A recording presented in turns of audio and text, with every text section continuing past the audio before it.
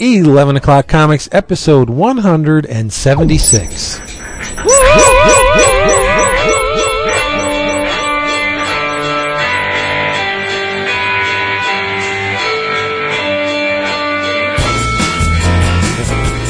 It's Captain Bicentennial battles all over again. 176 without the number. 1976 was a great year. I spent most of 1976 shitting in my diaper and drinking milk. An awesome book that takes place in 1976, if you ever have a chance to read it, is George Policanos' King Suckerman. And Vince, I think King Suckerman, even though it's a hard-boiled crime book, I would love that. No, I think you love it because it's more about the culture of Washington, D.C. in the 70s. You know, I think we should do a cross-cultural team-up and get the King Fuckerman and the Japanese rape man together. That'd be an awesome comic. That's Infinite Kung Fu. No, that's too good. You can't disparage Infinite Kung Fu. I'm about a third of the way through with it, and it's fucking awesome. It is, and that's how I would describe it. Fucking awesome. Well, yeah. There you go. I know. Yeah. Jason, hi, buddy. What's going on, my friend? I could not wait to talk to you, Rubes, tonight. Yeah, I know. I wish you could give a little cyber hug to our man Dap. I know. Instead of rough COVID this week. Cyber hug. How you feeling, Boo? Better now. Yeah. More better. Yeah, I guess. Yeah. It's a little bit of drinky drink in you? A little bit of drinky drink, had some dinner, picked up my car, picked up my baby, and all right. I'm you guys missed it. Bye, man. I was sexing up the baby before you guys got on. Yeah, that's true. Really? Yeah, I was churning butter. Love it. Oh, that's nice. And she actually, though, Jason, she wants to let you know that Irene's got nothing on her. Ain't no hurricane gonna keep her man away from NYCC. Ain't no mountain high enough. Okay, that's enough of that. She almost was a little offended. It's like, now how am I gonna let that happen? Ain't no way I can do that. So wow, there you go. That's love. Woman. And we love you because this is 11 O'Clock Comics, episode 176, and I, in the words of my beautiful friend Julian, am Vince Bizzle. I'm Vince Bizzle. Yep. That's terrible. I love it. I love it. I'm Christopher Niesman. Yeah, I'm David Price. And I'm Mordecai the Blue Jay. You know this. Oh. No, you're not. What? You're the lovable and young Jason Wood, everybody. Jason's in the house. And as always, this episode of 11 O'Clock Comics has been brought to you by who? Discount Comic Book Service, dcbservice.com, where you don't have to pay retail for your funny books. If you want to make a break from a nasty-ass comic shop that's not treating you well, or you just want to explore, getting your books delivered right to your door, Discount Comic Book Service has everything you need at prices you just can't ignore. 35 to 75% off your favorite books in Firma. But usually I drop a little bit of knowledge as to what's on sale, but we're in between order forms. The new order form is not up, so I can't tell you. But go get the Wally Wood Artist Edition. Yeah, rest assured they have lots of good stuff cheap. Yep. And have you guys gotten your Simonson Thor Artist Edition yet? I didn't order it. I didn't order it either. So awesome. I'm struggling with the price point. I mean, I just because dude, it's I awesome. just don't know how often I would look at it. I just don't know how often I would look at it though. Like I don't. I just don't. Although I probably could have used it this past weekend in the basement as I raffed around from place to place. Yeah, get out of here! You know what? That makes me think of Marvel using Kirby's original art to sop up a leak. Remember that? Yeah. No. But really? Yeah. Oops. I'm disappointed that you didn't react to my being Mordecai the Blue Jay. I thought that would be for you. You're not Mordecai the Blue Jay though. It's. Yeah, but you didn't even acknowledge that. I mean. I'm sorry. That was for you. Oh, you let him down, man. I did. I'm sorry. You're starting her off with a downer. I've been loving the regular show. I love that fucking cartoon. Really? See, now you like regular show, but you don't like Adventure Time? Adventure Time. And, I know. It's weird, right?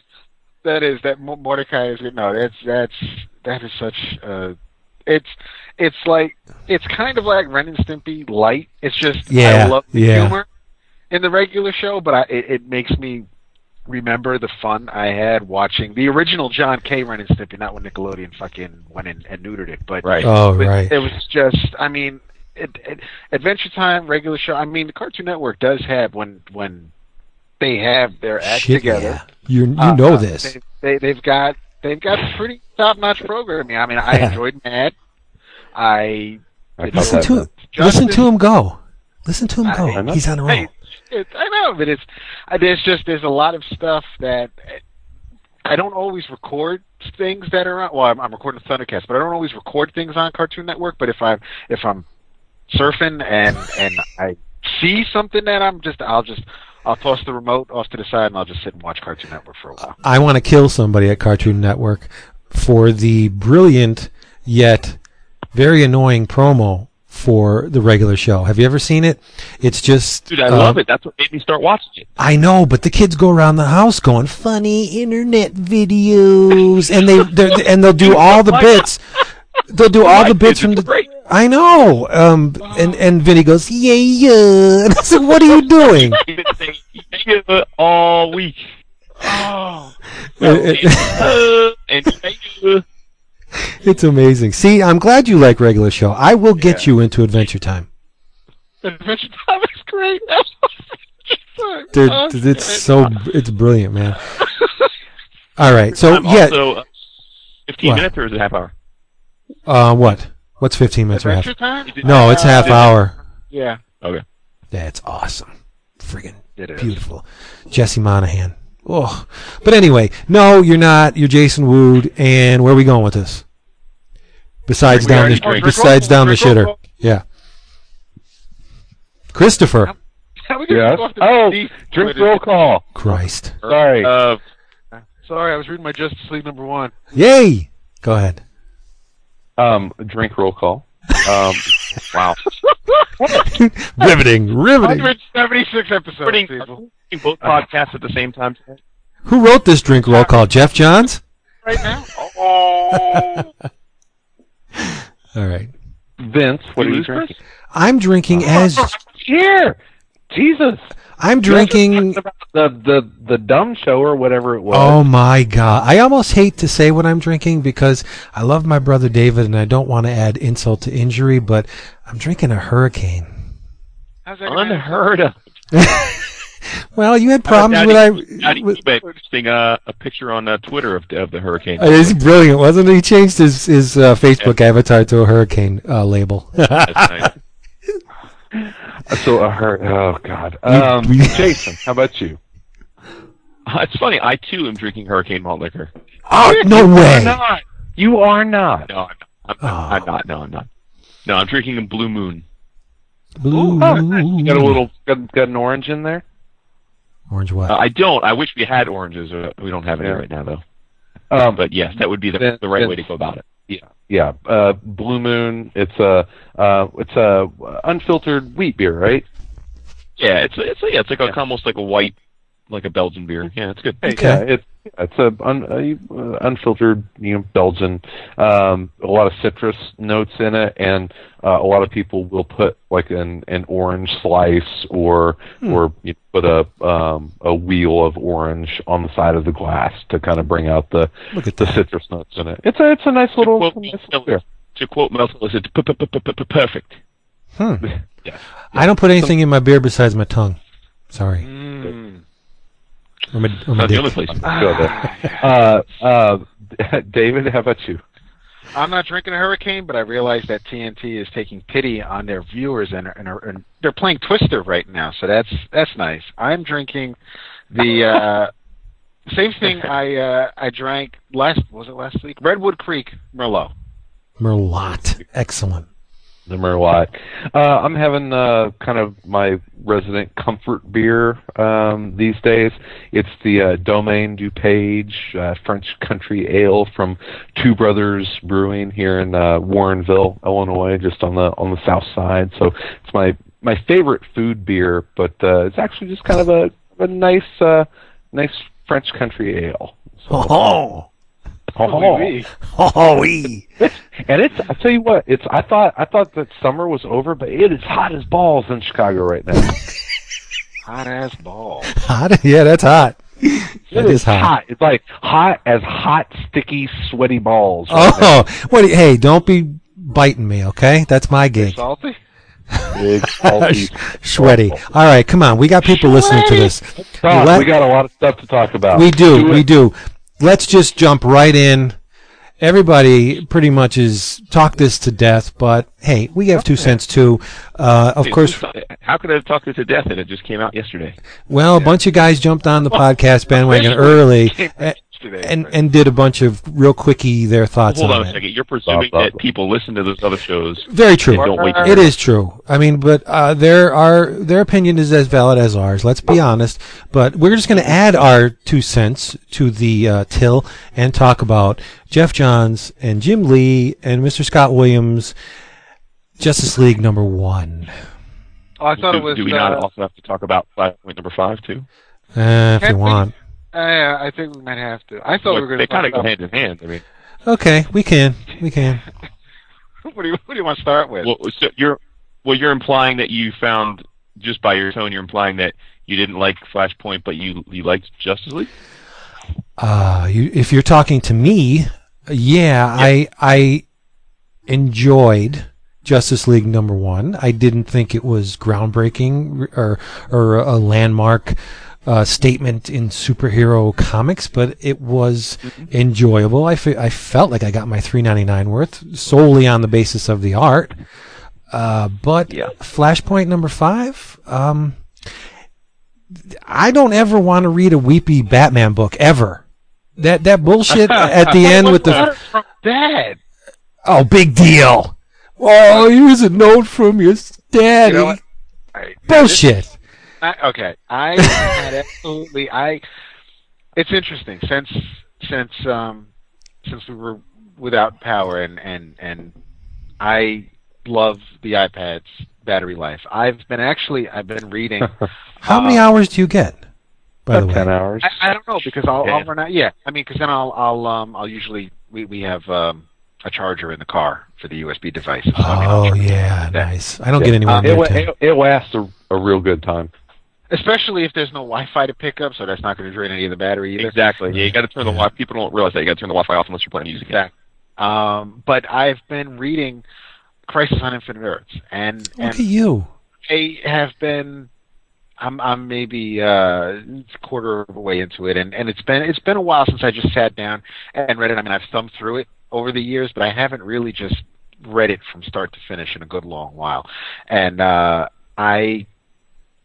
It makes me wish that, to me, Flashpoint felt like Crisis on Infinite Earths, and it doesn't, and that's fine. I mean, and it might just be that way to me. I don't. It's not as heavy as Crisis was. I guess as I'm reading Flashpoint #5, it dawned on me halfway into the issue that it makes sense that Barry is the linchpin for the New 52 because he ushered in the Silver Age.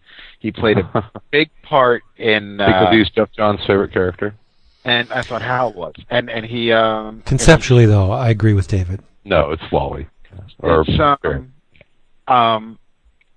Silver Age. You have he played a big part in Crisis on Infinite Earths, so it makes sense for huge Flash part also, right? And so it makes sense for him to. But I mean, what really killed me by the time I got to the end of the 5th issue of Flashpoint, the conversation Barry had with his mom. That was fine. I don't know if it needs to go on for so many pages, but it's fine. But then we get to the whole end of it, and Barry's like, well, I think everything's normal, and this is the way it should be. And it's so obviously to us isn't. And it just, at that point, it almost felt like they tacked on these last few pages to maybe tie it into the new 50. Right. It just kind of lost it with me with Flashpoint 5. The whole Flashpoint series, there was a lot of really cool moments. Like, I would very much enjoy reading a Resistance ongoing with those characters. Because if you got Grifter leading a team, I'm going to read it. And that Canterbury Cricket, very cool. I like that a lot. I just think there were nice moments, fleeting moments of coolness, but it seemed directionless to me. The whole 5 issues just there was a plan, and the plan was to get to the new 52.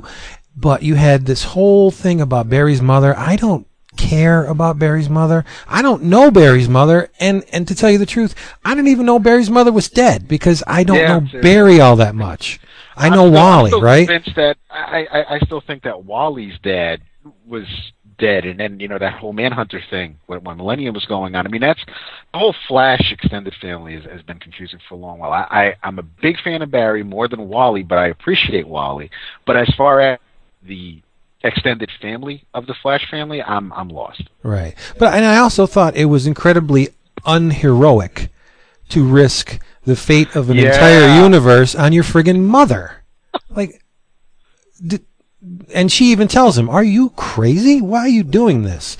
There's billions of lives at stake, and you're worrying about me." Who kind of like flaked out on his trial to go live with his wife in the future? The same guy. Good point. It is the same guy, so, yeah. I mean, I guess there's a pattern here. And also, there's a nice little thematic tie-in with the whole Thomas Wayne and the son and Barry and his mother. I mean, they're basically the same sentiment flipped for each character, right? But I don't know. It just seemed aimless, wandering just willy-nilly. We got some really cool sequences establishing Cyborg as a badass, which is nice. Yeah, but do we need to know that Vic was a badass? We already kind of knew that. I kind of think. I think. Sorry, Tom. I didn't mean to say Personally, badass. I didn't. Yeah, I did. I think Flashpoint would have worked better as bookends. I don't think it needed 5 issues. I think if you had a first issue and then you had this whole world of Flashpoint and these tie-ins or these 3-issue miniseries, and then you had issue 2, which basically finished off the Flashpoint world and then brought us to 52, that might have made me take it in a little bit better. But as far as the 5 issues, I kind of want that time back. Wait a minute. We got 2 guys that are being relatively quiet I know. here. You're right. Well, no, I'm not saying, wait a minute, David, you're Bogarting the mic. I'm just saying we need to hear from Jason and Chris because... I agree. Yeah. Regarding Flashpoint. Up, inclusive. And I didn't read the last issue because I lost interest. See, you poo-pooed me when I said Fear Itself was more enjoyable, and you made me feel less than human, but you stopped reading it too. Right. That was mostly Jason, though. I think Jason poo-pooed you more than Chris. He did. Both those statements are true. Okay. I would say, were you guys dying to find out the conclusion to Flashpoint? Were you getting up early in the morning and saying, "Here it is, it's Flashpoint 5 day. I got to find out"? No, you're right. But I wasn't. And to be totally honest with you, and I am not all that crazy to read the end of Fear Itself either. It just it lost me too. Exactly. Well, I mean, look, I mean, I guess for me, it comes down to expectations, and I don't know what anyone else's expectations were for Flashpoint. I do remember that when it was being solicited, there was almost no interest in it. I mean, nobody was interested in Flashpoint. Nobody knew what it was. People were like, "Who wants a Flash event?" I've never been a huge Flash fan. I wasn't on board with the whole original John's Flash run, which seemingly made John's career, as well as I think established Flash as a popular character for a lot of people. And it was great. It was really good. Yeah, I didn't read it though, so I have no ties to it. But I will say that I guess I'm just seeing this one differently than a lot of people because it seems like your perspectives more echo the sentiment I've seen on the message boards today as well. But for me, it was exactly what I expected it to be, and so from that perspective, I think they executed what they intended to execute. I mean, like as soon as we heard about the reboot, I immediately said to myself, "Okay, Flashpoint is the transition book to end the old and bring in the new, and somehow they're going to do that, and that's what they did. I mean, that's ultimately what they did. They told a story involving the Flash, which obviously is because, as you said, Flash is always involved in all of these big crisis type events. It basically sets we knew that after we saw the 52 solicits for the new number ones, we knew that there was a range of things. There were titles that seemingly were completely different from anything we knew in the past, and then there were lots of titles that were seemingly very similar to what we just had, and then there was a lot of stuff in between. So I knew that if they were going to, one of two ways they could go about it. They could basically say everything that happened up until this point just happened, but it's in another realm, and we're starting fresh as if we never wrote a DC comic before. Or they could find a way to, which they've always done in DC, is having multiverses, create a new multiverse, but make the quote-unquote continuity wonks who spent 30 years reading these books not feel like their stories don't matter, with air quotes. And that's really what they did. I thought given the burden of what they probably had to do through editorial for this book, they did exactly what they needed to. They told a story that was not altogether surprising, but made sense, I thought, from beginning to end. They had little vignettes that created a pretty rich Elseworld that I think were interesting during the journey. And then at the end, they wrapped it up and pretty clearly established, yes, you're about to read books. Some will be very familiar with what you've been reading. Some will be completely different, and here's why. And it's completely plausible relative to DC's history. I mean, DC has that's one of the major things I think that separates DC and Marvel is that DC's always had, well, at least since Crisis, the notion of parallel universes, coincident, that they interact a lot more than the Marvel parallel universes, that it's a big part of what makes DC DC. And so, I don't know, maybe just because I'm not as much of a DC guy in my past, I seem to be much less critical of the way they did this. I mean, I just thought it was a relatively by-the-numbers execution that got them from point A to point B. Right, so. But okay, if Flashpoint is what you perceive it to be, a transitioning point from the old DC universe to this new DC universe, wouldn't you think that the writer in charge of making that transition would try and encapsulate the entirety of the DCU in some form? I mean, if what's on the page is to be believed, the DC universe is nothing but Batman. Batman, Flash, and Green Lantern. Yeah, because I mean, this huge series that is going to breach the wall into this new universe ends with Batman crying. Yeah. I mean, not a old universe, baby. I was looking around the Batcave for the crying Sicilian in the corner, looking at the garbage. I think at that point your focus has to be, and I think it should be, not on how you wrap up what you've done. It's more about creating what you're gonna do. I mean, but there's no indication of that. John's is not subtle, right? I mean, he is even when I think a little bit of the luster of John's. There was a time there where everyone was like, John's the best writer in comics, blah blah blah. I think that's kind of it's those. You can't stay at the top of that mount for long, because people start for reasons. So he's been off that now. I think he's still. There's still, I'm sure, many John supporters, but there are a fair amount of, there are more critics out there than there were, say, 2 years ago. But I will say, even at his finest, I don't know that he's subtle, and so to me, this read like John's is very unsubtle, superhero-y riff on the butterfly effect, and with that in mind, I think that it could be a story that didn't have to involve, because if you start having these splash pages where you show all the heroes and the villains and all the world and little vignettes of what's happening to them and what's different, well, then it starts feeling a lot like another Crisis. And honestly, I mean, we're pretty Crisised out, aren't we? I mean, we've had a bunch lately. See that I did not like that 2-page spread you're talking about with the Flash running, and they showed Swamp. I was confused as hell.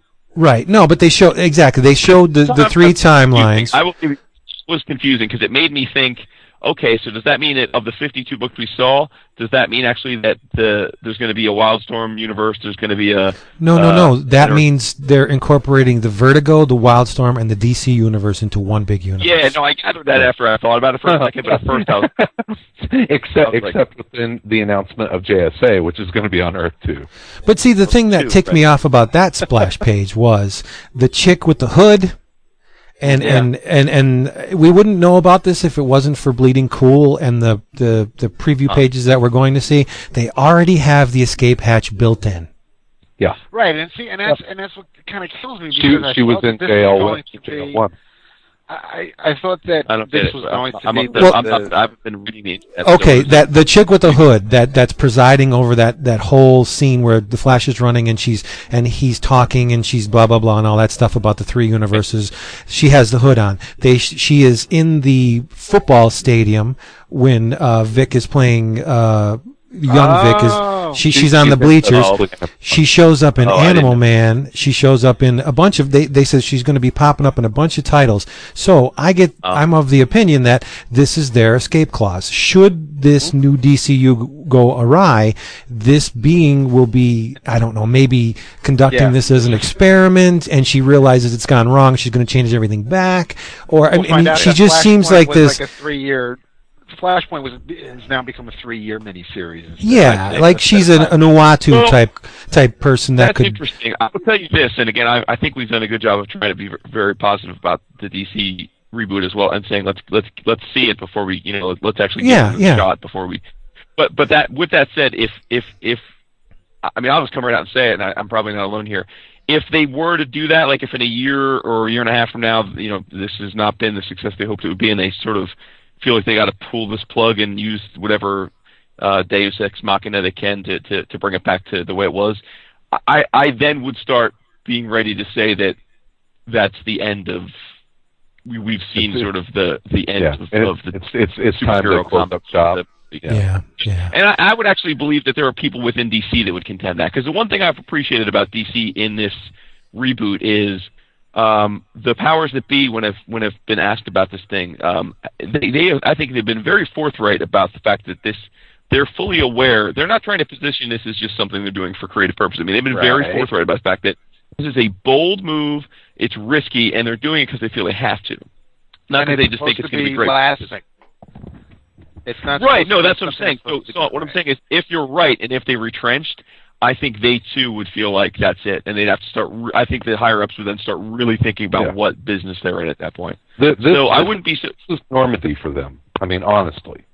Yeah, I agree. So I think if they retrenched, it would be them deciding, okay, this is what we are. We are a niche, high-end collectible business. We'll cater to that market until it dies out, and then we're done. I mean, so I would say that if we do see this trigger pulled, like you guys are saying they're setting up for at some point, that's the end. So none of us want to see that. I mean, let's hope that never comes. So why put the escape hatch there? I think that's because you can't take the continuity wonk out of Geoff Johns. He's always got to have a reason to. Yeah. There's always got to be the ability for him to creatively justify what will be a business decision. You know what I mean? I mean, it's like John's the ultimate fan.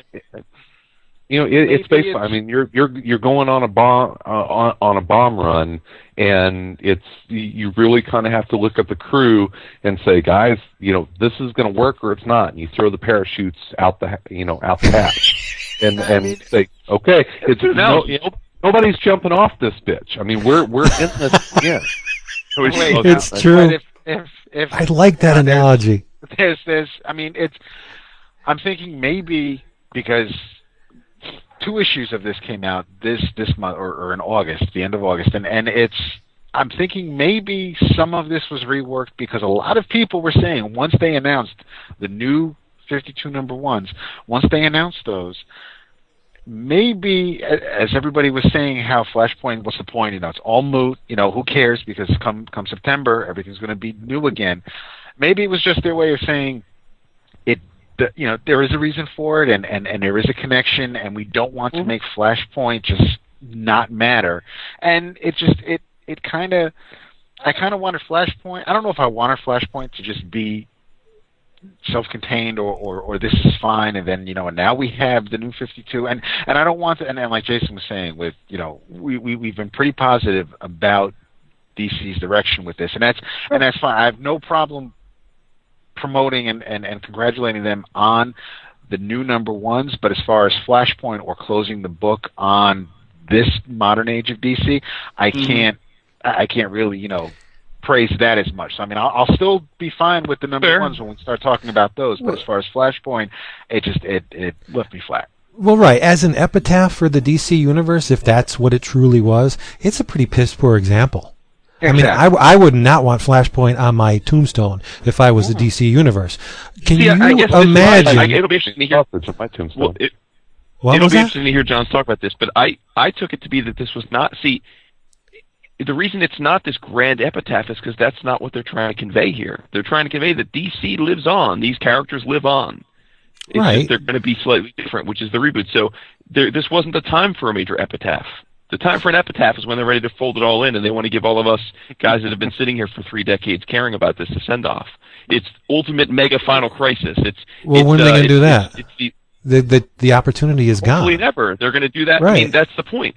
Like, all these major crises, we got tired of them. Like, that's not what this was about at all. This was about answering the question of how are we going from the DCU that we know right now to a DCU that seemingly is similar when it comes to Batman and Green Lantern, but it's fucking totally different when it comes to Teen Titans. Well, this is how.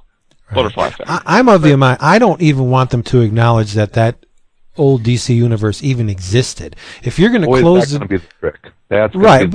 Right, but if you're going to close the door, keep the damn thing closed. Mm-hmm. If you're not going to keep opening it a crack and peeking and see what the old dudes are doing, forget about it. Just start fresh. That's why you need new readers, because there's 70 years of mostly boring continuity.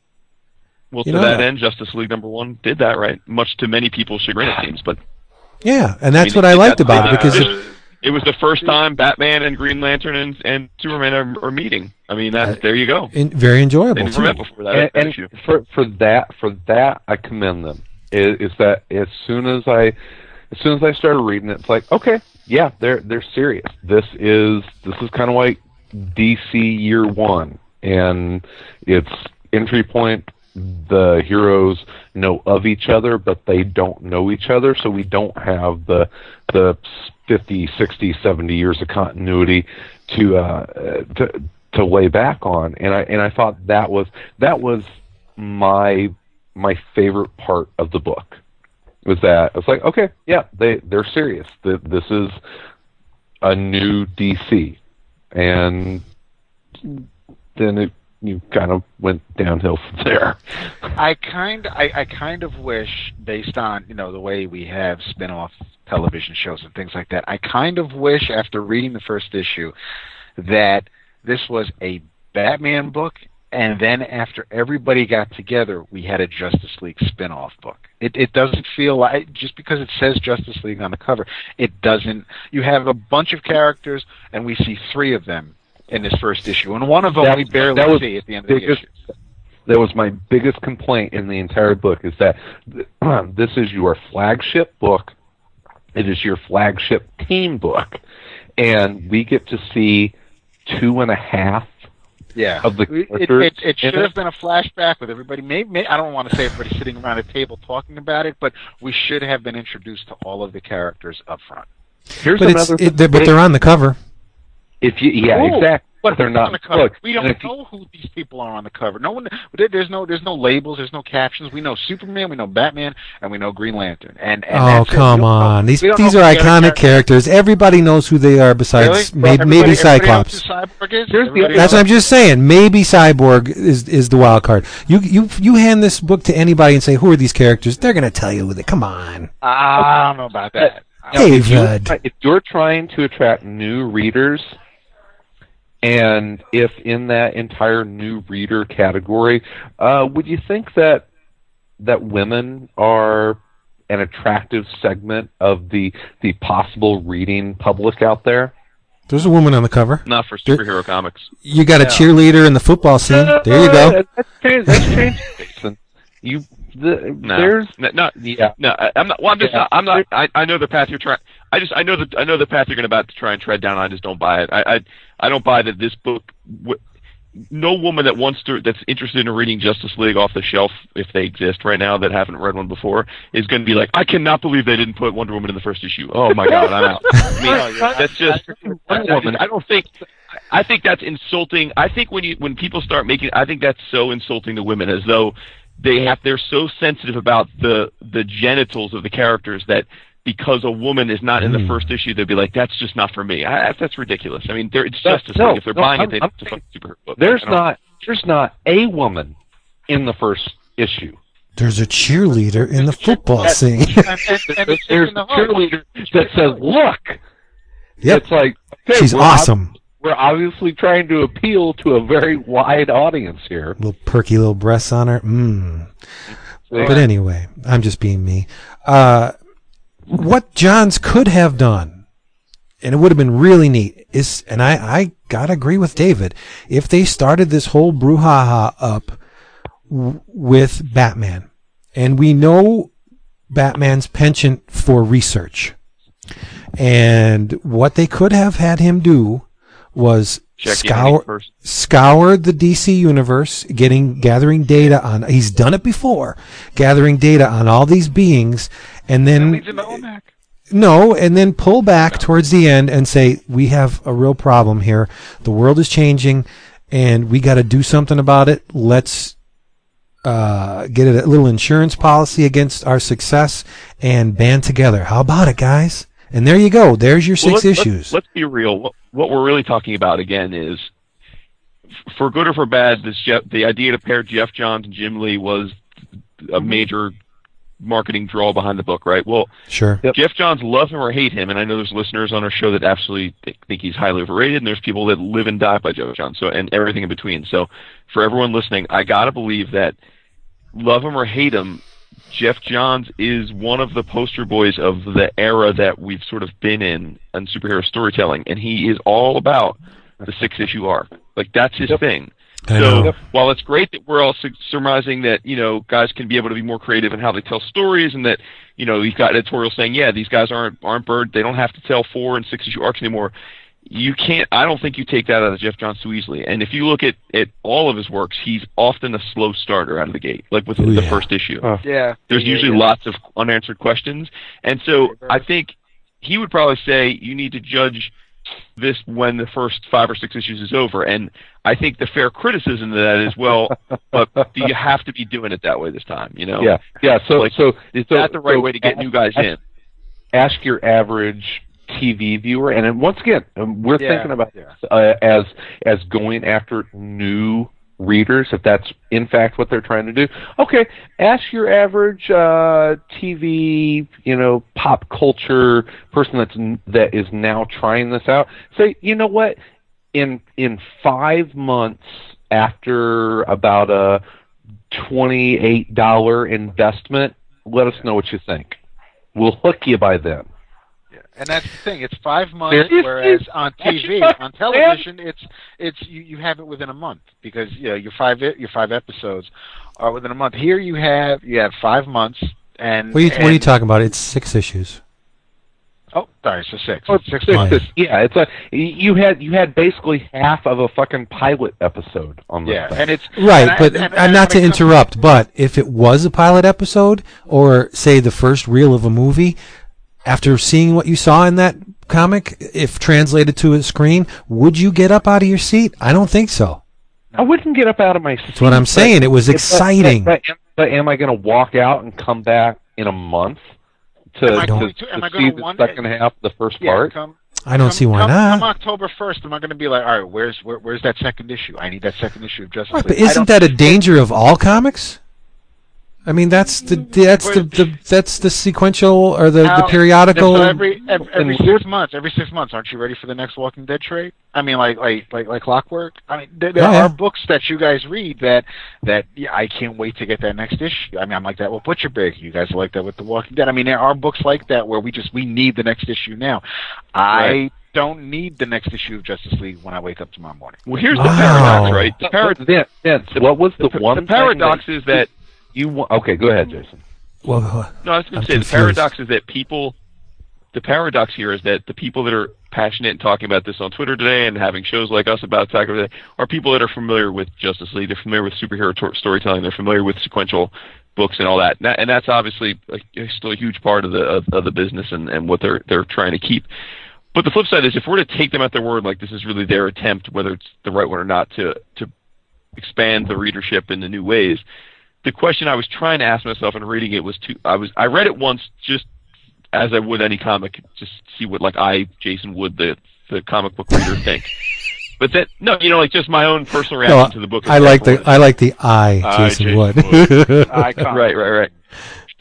But then I thought, I read it again thinking, and this is just how do you do this? But I said, if I was my cousin who read a few comics on his iPad but isn't really into it, if he downloaded it because he heard the hype but he had somehow had no idea about the DC characters except for maybe he saw them on some underoos when he was younger, what would he think of this issue? Would this be the kind of thing that he's really intrigued to get that next issue a month later? And I don't have an answer. Because I'm too, I'm obviously not that person, so I didn't come to any conclusion as to whether or not this did that effectively. So I would love to hear from people that but I don't know how many people would listen to our show that also would fit in that category of having never read a superhero comic. Right. So. And if this was a chemical equation, I believe that they nailed the left side with Jim Lee, but the right, I don't think Geoff Johns was the dude to do this. No, I agree with you there. And this was a Brave and the Bold issue. He's the chief DC Comics presents that. This was a DC team up book, and it's. I wish. Yeah, you're right. And it was, right. and I mean, I kind of when talking about Crisis on Infinite Earths, and then when I think about Legends and the first issue of the New Justice League post Detroit era, and you had the new number 1 and you had the Bwahaha era, and that first issue of Justice League felt like that was big doings when I compare or Morrison's JLA. Exactly. Yeah, I even thought about that today with Morrison, Porter, and Dell when they came out with JLA. That felt JLA I haven't read. And that felt bigger than this. This was unfortunately not the left side of the equation was not covered. Yeah, in Morrison, Porter, and Dell. Yeah. Well, I mean, I still love the writing though. Yeah, I think that DC definitely went with the play it safe because Johns has been their guy for several years, and Jim Lee, the name still has a lot of cachet, especially. I don't think there's a better artist to do a book that with the goal of trying to get people outside of the art form interested. There is no better artist than Jim Lee because he's realistic. He's detailed as hell. He's not too expressionistic. He's very hit television show friendly. He'll dazzle you, but he's not going to take chances in there's not going to be any Keith Giffen Trencher stuff going on in a Jim Lee book. He's Michael Bay. Right. Yeah. You had the movie tie-in, you have the video game tie-in. It did look like a video game, but you had two of DC's bigwigs working on this book. So it's not like they just gave somebody else to write or draw this. You had this wasn't having Paul Jenkins write Prelude to Schism. You're right, and hopefully it'll tie in. But it's and not for nothing. You had them when they were in New York City, when you had Johns and Lee in New York City, and they were handing out pizza to everybody. At least they gave them New York style pizza, because Chris, if they gave him Chicago style, oh boy, too damn spicy. I didn't say it, Chris. I didn't say it. But so, I didn't tell him to say it either. I don't think. I mean, it could have been It could have been worse as far as the creators involved, but because of the creators involved and where I thought they were going to go with this, I expected something more. I still applaud them for the whole move. I have no problem with the new DC, but I just I was left wanting. And granted, there are only 2 DC books out this week, so I mean, we'll know more come next Wednesday if how things look, and we'll talk about them then. But I mean, I finished it, and I was just like, this did not. It wasn't big doings. That's how I just felt. Right. Well, unlike a very uncharacteristically vocal explosion by one of our favorite artists on the Twitter, I don't think it was as bad as the death knell of the modern superhero comic book.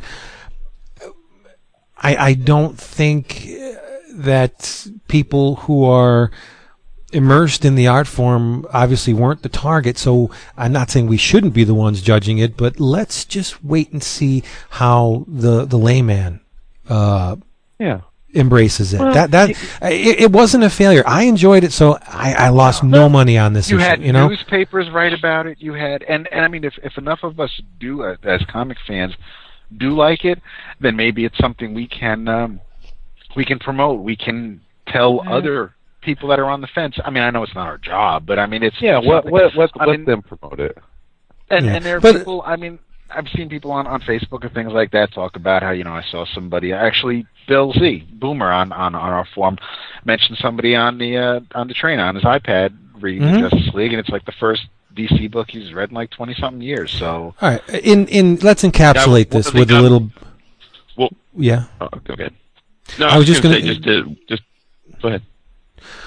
Well, you can go, but before we do, I think we should encapsulate our thoughts in a little bit of pro and con, quickly, just to wrap this all up. No, quickly. I mean, you could. That's the cornerstone of our show. That's what I do. No, but Jason, what were you going to say, and then we'll get back to the pro and con thing. Well, I was just going to follow on David's point that there are definitely people that this is definitely, they have done an effective job of making people outside of the comics incestual world we live in aware of this stuff, because I had a guy that's actually another football guy who read comics for years but hasn't probably picked up a comic in a decade, and he emailed me like 3 or 4 times with tons of questions that he's just gathered from news articles and magazines, and he's going to try a bunch of the new issues just because. So it's for no other reason than he heard about the reboot and the new Justice League, and he remembered Jim Lee from the 90s, and he's giving it a try. And I've had a couple other people, a guy at work to me, just ask me about it. Some more out of curiosity, like, hey, I read something about, not really leaving no intonation that they plan on reading them. But then others, like my friend at football guys that are actually going to try, and it may bring them back into comics. So they've gotten the word out. I mean, they've set the table for themselves to actually have this make a difference, and the question is ultimately, do they have the recipe to do it? And we won't know that for a time, Right. We've only got one issue down of what are going to be, many, so. Right. Okay, I think we basically can all agree that one of the pros was the art, right? I mean, barring the section with the football stadium, which I thought were 2, possibly 3 weak pages for Jim Lee. Very weak. Basically, the art is, it sparkles. It's just beautiful. But that's what Jim Lee does, right? He's one of the best in the business. The flow was really nice. I think another one of the pros was, for someone not experienced in these characters, he revealed through clunky dialogue exactly who Batman is. He's crafty. He's very smart. He doesn't have any powers, but you know what? He can pretty much hold his own against those who do, right? Hal Jordan is a bit of a dumbass who notices that things combust into fire. Yay, Hal! I mean, that's brilliant deduction. But that's one of the cons for me. I thought the dialogue was incredibly clunky. It was bad. Memo to Batman. Note to self, Batman. It's like, dude, really? Yeah, but I can do anything. I don't. Yeah. So the Hal and this, I've come to the realization that my Hal ended when Crisis on Infinite Earths and Green Lantern 200 came out. I mean, the drunk Hal, not my Hal. The Emerald Dawn Hal, not my Hal. Emerald Twilight, no. I think from here on out, if you're a Hal Jordan fan, then okay. Well, I think that remains to be seen, but I understand. You're all correct, exactly. Biggie B. Go ahead. Pro and con, take it. Next. Well, I agree with you on the art. I think that's a pro, but that's also not a surprise. I also agree. I thought the dialogue was hack. At times it actually read to me more like one of those scenes you'd see where the superheroes are talking in like the Hostess ads than it actually did. Like, damn. You must be the Batman. I am the Green Lantern. Yes. what are your power? So it did read very much like he was trying way too hard to establish that this is introducing to people that are theoretically have never met these characters before. So that really didn't work. I'm generally a huge fan of the getting the team together book. Like, I could read an Avengers Assemble arc every year, like clockwork, and I'd be happy. Like, getting a new team like that, I'm a sucker for those things. So conceptually, like, I'm all about the idea of putting the Justice League together. When I read the comic, I did not have a reaction that a lot of you did with, like, well, where's the rest of the Justice League? So I can't really say that I view that as at least for me, a major criticism. But after hearing some of you bring up the point, I do think if you're talking about making the book better, it could have been cool to at least have had little, even if it's just a panel or two, little vignettes where they show you where these other characters are. Maybe they haven't yet met these other guys, but maybe they're off doing their own little thing, and it just illustrates to the readers that, hey, these guys are going to be coming into play at some point down the road, so stay tuned. The book felt short. Like, I don't know how many pages it actually was, but it felt very short to me. So again, if I'm that new reader that's not necessarily familiar with comic books or is theoretically not aware of the way that they've been, 20, 22 pages, I could see someone reading it being like, that's it? Like, that's what my 399 got me? Like, I don't know. So, yeah, I guess that would be my major cons, is that it felt short, and, I thought that the dialogue was very, very forced. So. I kind of, of like mine there. The dialogue was not the high point for me. The art, I don't know if the football stadium scenes were the weak point for me, or during the Batman Green Lantern interaction when they were first in the sewer after they escaped.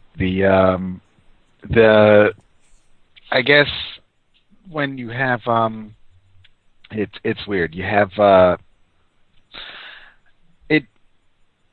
I see. I'm. Oh man, this is killing me. I had it when Jason was talking, and I completely lost it. But it's the art is definitely a high point. The writing, not so much. There just wasn't enough there. I mean, the cliffhanger with Superman emerging, yeah, that has me, interested to see what's next. So, I enjoyed that part of the cliffhanger. Seeing, as Jason just pointed out, maybe having, I think what kind of hurt it was the 5 years ago. And if it doesn't have to be right now, but it doesn't, opening up with a flashback doesn't, especially then now I'm kind of looking at the chinks in the armor when it comes to Flashpoint, because if Flashpoint, if the end of Flashpoint number 5 is Barry and Bruce in this new 52, then where in the timeline, just the nerd that I am, where in the timeline is this then? Because if they're dressed the way they are in this armor, the way everybody is in the new 52, then I'm not sure where the end of Flashpoint number 5 is, and the up-to-date current modern arc, whenever that happens, of the Justice League is, and it's just, I just start to see some chinks in the armor there with that. I kind of just wanted, I guess it's just I wanted something a little more meatier. I didn't feel like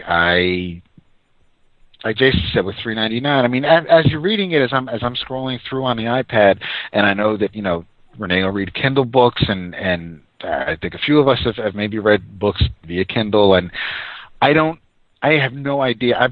I'm reading The Hitchhiker's Guide on my Kindle, in the Kindle app, and I have the paper version of the book, and I have no idea what the difference is between the percentage the Kindle app gives you and how many pages I'd have read in the paper book. So if someone is reading a comic book digitally for the first time that hasn't picked up a comic in years, maybe the speed they read it through won't affect them so much. But for us, I guess, where we kind of figure out, are we getting our money's worth? Has it been 22 full pages? Is it 20?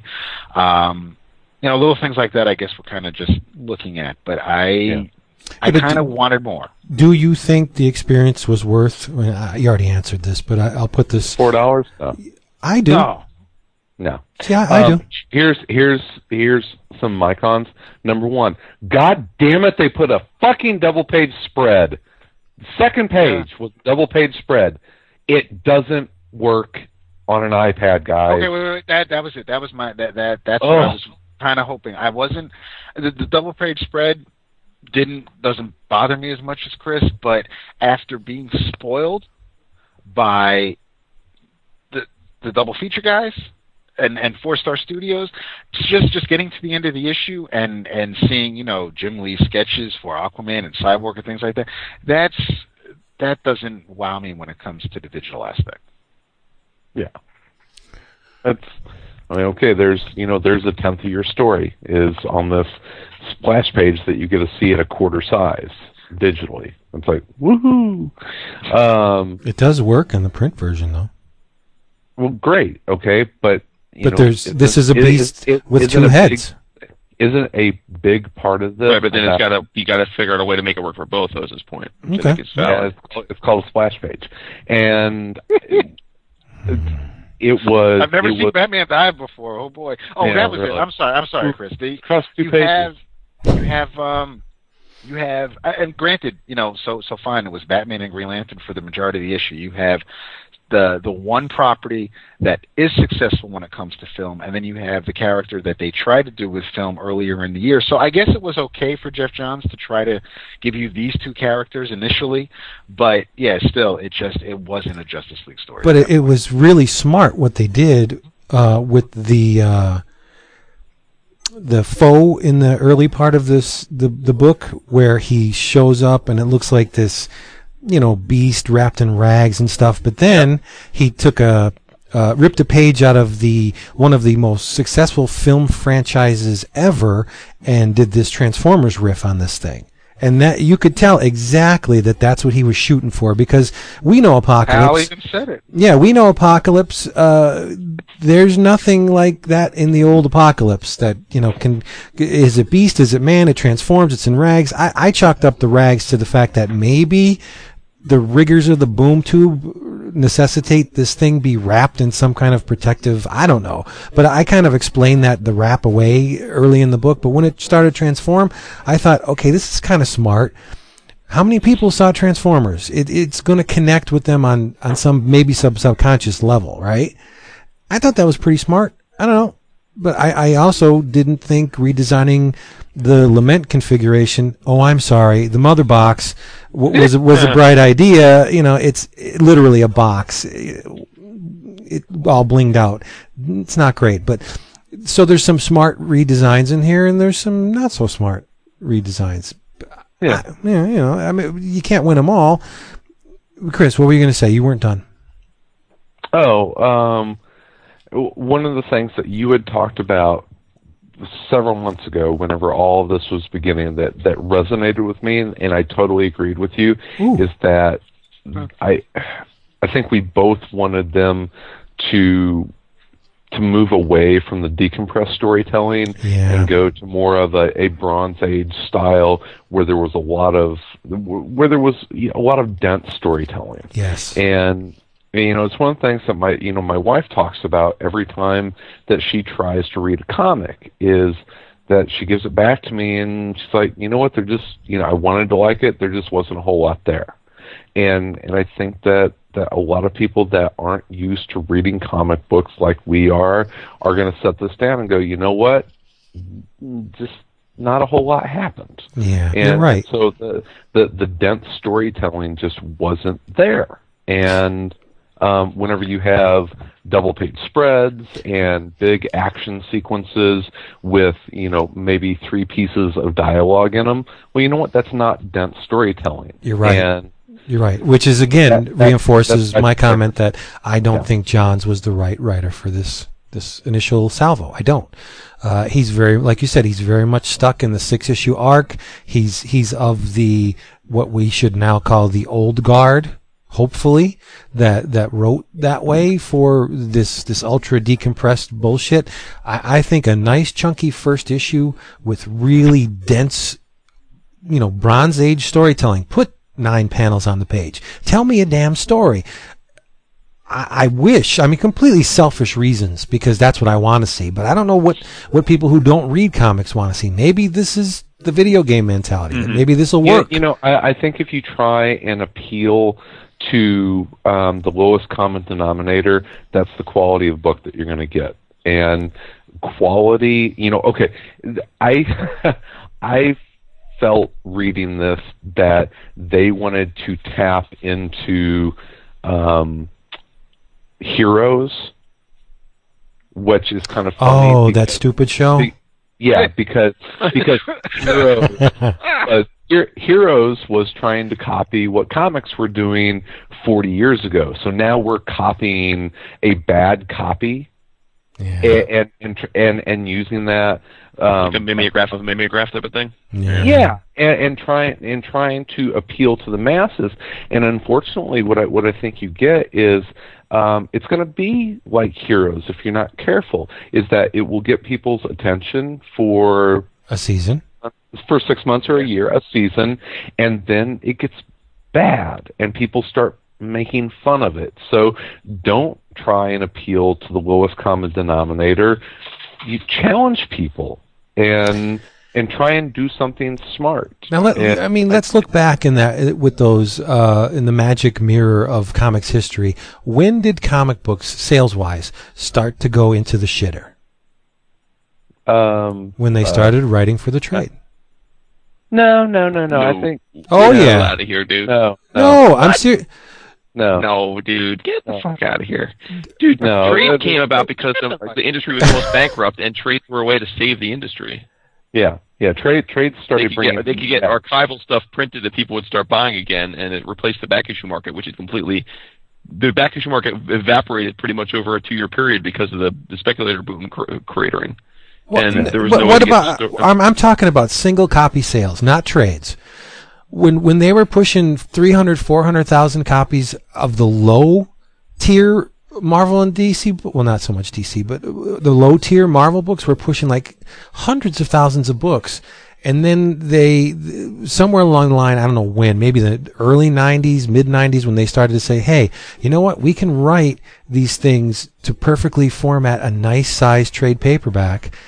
I think your memories dude. Trade the trade thing is much newer than that, bro. Trades were not 1999. You could not. There were very few things you could buy in trade, and those were specialty items. That was not the business then. Okay, well then it's a recent thing. The last 5-6 years. And sales within the last 5-6 years have gone down the toilet, right? I kind of think I know. Remember, sales came back a little bit. It's the last 2-3 years they started to go back the wrong way again. If you look at sales 3-4 years ago, they were back. They had come back from a pretty bad. I'll admit when I'm wrong, but I mean, my perception of it when comics started to go south was when they decided that, hey, we can have an ulterior motive in these monthly things and format them to make really nice books later on. Well, I love the writing for the trade. I don't. Whenever it serves the story. It never does. Well, how do you know that it serves the story? That's not true. There are fantastic 6-issue stories out there that I love. There are fantastic 12-issue stories that make 2 great trades. What I would like to see, especially for something like the JLA or Justice League, it's not JLA, what I would love to see them go to, and I think it will appeal to new readers, and it also has the benefit of getting people to come back for the next issue. I would love to see them go to 2-issue stories. Hell yeah. Be great. Yeah. Because it would force them to think in a different mindset. Yeah. I'm all for that. Set up issue, resolution issue. Set up, resolution. Damn right. Exactly. And then you know what? You have 3 of those stories. Put them in a trade. Or pattern it after a nice, well-constructed book. The beginning, the middle, and the end. 3 issues. Two I think, is forcing it. Maybe 3 would be nice, comfortable. A little bit of breathing room in between. I love the Batman 2-issue stories that it was basically the setup to it, and the second issue was Batman figuring it out and saving the day. And, whether you want to do 2 issues or 3 issues, I think that the attention span of me and I think a lot of other people, a great 2-issue story. I fucking love those. And I understand that a one-shot, especially in 20 pages now, it's hard to write a really dense one-shot story in 20 pages. If you're only putting 3 panels per page, yeah. Yeah. But to do a 2-parter or a 3-parter, man, I really like that stuff.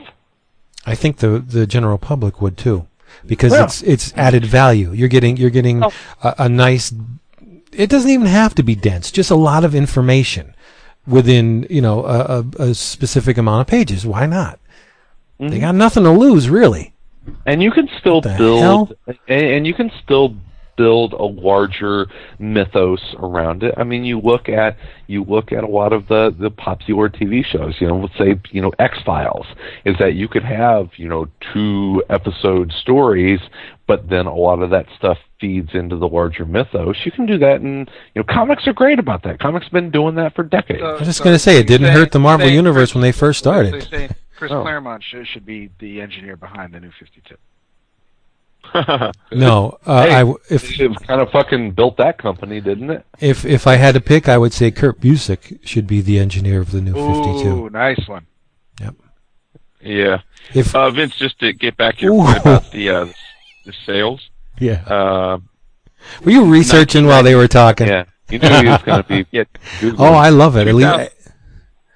2001 is the nadir for issue sales. It went from in 97 97 Diamond did, there were 100 million copies sold each month, estimate, in 1997. 100 million copies over the year, but it's the combination of the 12 months. That fell to 67 million copies in 2001. So basically 5 years of pretty dramatic sales declines. From that point on, from 2001 to 2008, we saw growth in the single issues sold every year pretty sharply until it got back to about 81 million copies. And then the last 3 years, it's been down pretty sharply. Just so lining it up with the trade. So in 98 when the industry had just started to correct, there were almost no trade sales. They had $15 million in trade sales.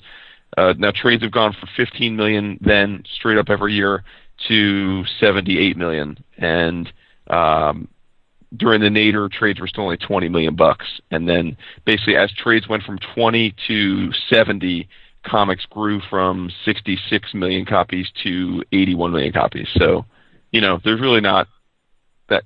The trades maybe for the long term have done some harm to the issue, but the reality is that trades basically kept the direct market alive this last decade because it gave them something else to sell. Yeah. Now, unfortunately for the industry, is trade sales leveled off right before the recession and are down tremendously this year. So it looks like that goose is starting to be cooked. And again, I think that's less about single issues versus trades, but more about they fucking traded everything, and there's too much stuff out there. And there's just too much stuff. They also did what they originally did not do, which was price the trade according to what other books of the similar size were the retail cost of it, but now they charge per issue basically. So I mean, the price of the trade reflects the price of the single issues. When they started raising comic book prices, I remember all the people were like, "Oh, I'm just going to buy trades," and I had so many arguments with people saying, "Well, you think the trade prices are going to go up commensurately?" Yep. Oh, they're not gonna. Yep. Oh no, they want you to buy trades. I'm like, no, they're going to raise the prices of trades too. And then sure enough, I mean, why wouldn't they? It doesn't make any sense. Yeah. But yeah, it's exactly what happened. All right. Do we have anything else to say about Justice League and Flashpoint? Let's cap it off with: Are you planning to buy the next issue? Are you planning to quote unquote finish out the arc, or are you one and done? Definitely done. I'm getting the next issue. I don't want to say I'm going to finish the arc out because I have no problem walking away from things that aren't good for me. But I will be getting the next issue. Yes. Okay. No. You're done? It was pretty standard comics, and I'm much more interested in Swamp Thing and Animal Man. Hell yeah. And the Dark Justice League. I'm not saying just because I want to finish this doesn't mean I'm going to read the others, but I mean, I am. As far as Justice League, yes, I do want to read the second issue, but of course I want to check out Animal Man and Supergirl and everything else. Yeah, I want to read. I've heard from a few people that have read the advanced copies and a couple of creators that that Action by Morrison is pretty special. So that is what I'm looking forward to. Or Morrison and is that Morrison and Morales or Morrison and Perez? It's Morrison and Perez, isn't it? No, Perez. No, it's Morales. Perez is Action. It's Morales. Okay. So Morales is Action. Okay. Right. As long as Jim Lee's drawing it, I'll keep buying it. So I mean, if he's on the book for the next 24 issues, well, I'll keep buying it. Yeah. I'm of the three of it sounds like I'm closest to David. I'm definitely going to try the second issue. Jim Lee's art has a lot to do with that, but I'm not a big enough fan of Jim Lee's art that I will stick. If the issue number 2 is of the same, leaves me with the same pacing and dialogue that had 1, then I'll be 2 issues and done. Only because I want the Justice League to feel to me like the Avengers feels to me in the Marvel Universe. It should be the most important flagship book where they fight the toughest villains and it's action-packed. They're the baddest of the bad, and I need to feel that way. And again, this first issue didn't make me feel that way. So they got another month, but right now, if I had to handicap my answer after next month, I'm leaning to. My gut tells me I'm probably not sticking with the book, but I'm hoping to be pleasantly surprised. And see, that's my major pro for this entire issue was Johns' choice of villain. I'm such a sucker for Darkseid. Right. I mean, you put Darkseid in the book, but it's not so much Darkseid. What if it's Darkseid off? What's it all a totally different take on Darkseid? Oh, that's okay. See, this is it's the promise of what could possibly come. If you are establishing your new universe with Darkseid, that tells me that the chances of the new gods being front and center in this new universe is very high. Well, they have to say where Darkseid came from, right? Maybe. 5 years ago, maybe. Last time I checked, Dan Didio's still running the show over there, and he's not he made it pretty clear after the last debacle that. Fuck him.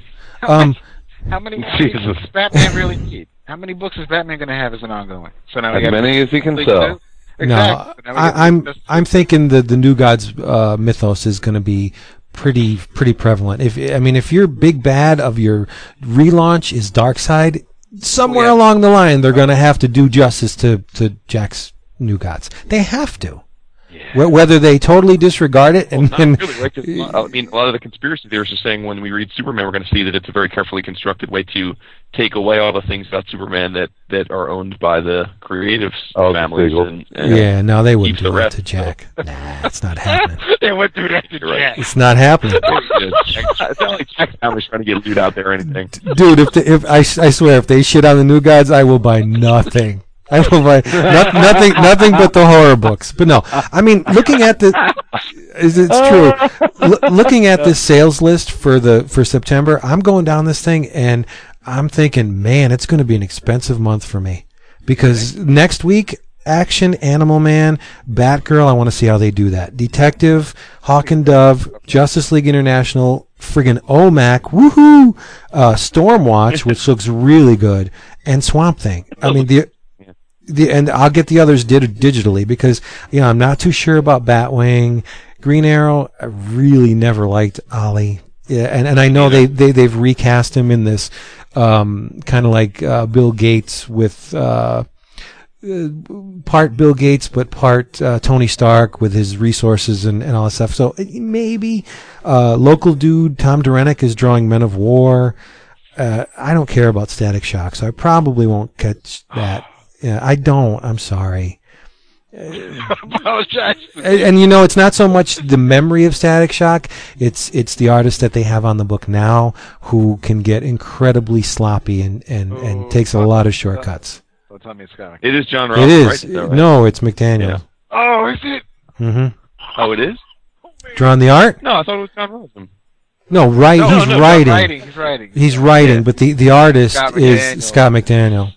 Oh, you know how I feel about Scott McNiven. I know. I mean, Daredevil Tree of Life was the high point, and I feel like it's been a good look. Yeah, it's been all downhill. But I don't want to shit on his work. But I'm looking at this list, and there's at least 8 to 10 books every week that I'm going to be buying. Yeah, it's paper form.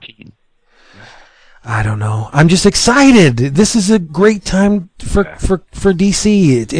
The future is rife with possibilities, and I'm so happy I have not been this giddy since really since during Crisis, since during Legends. It's a good time for me to be a DC fan again. I'm digging it.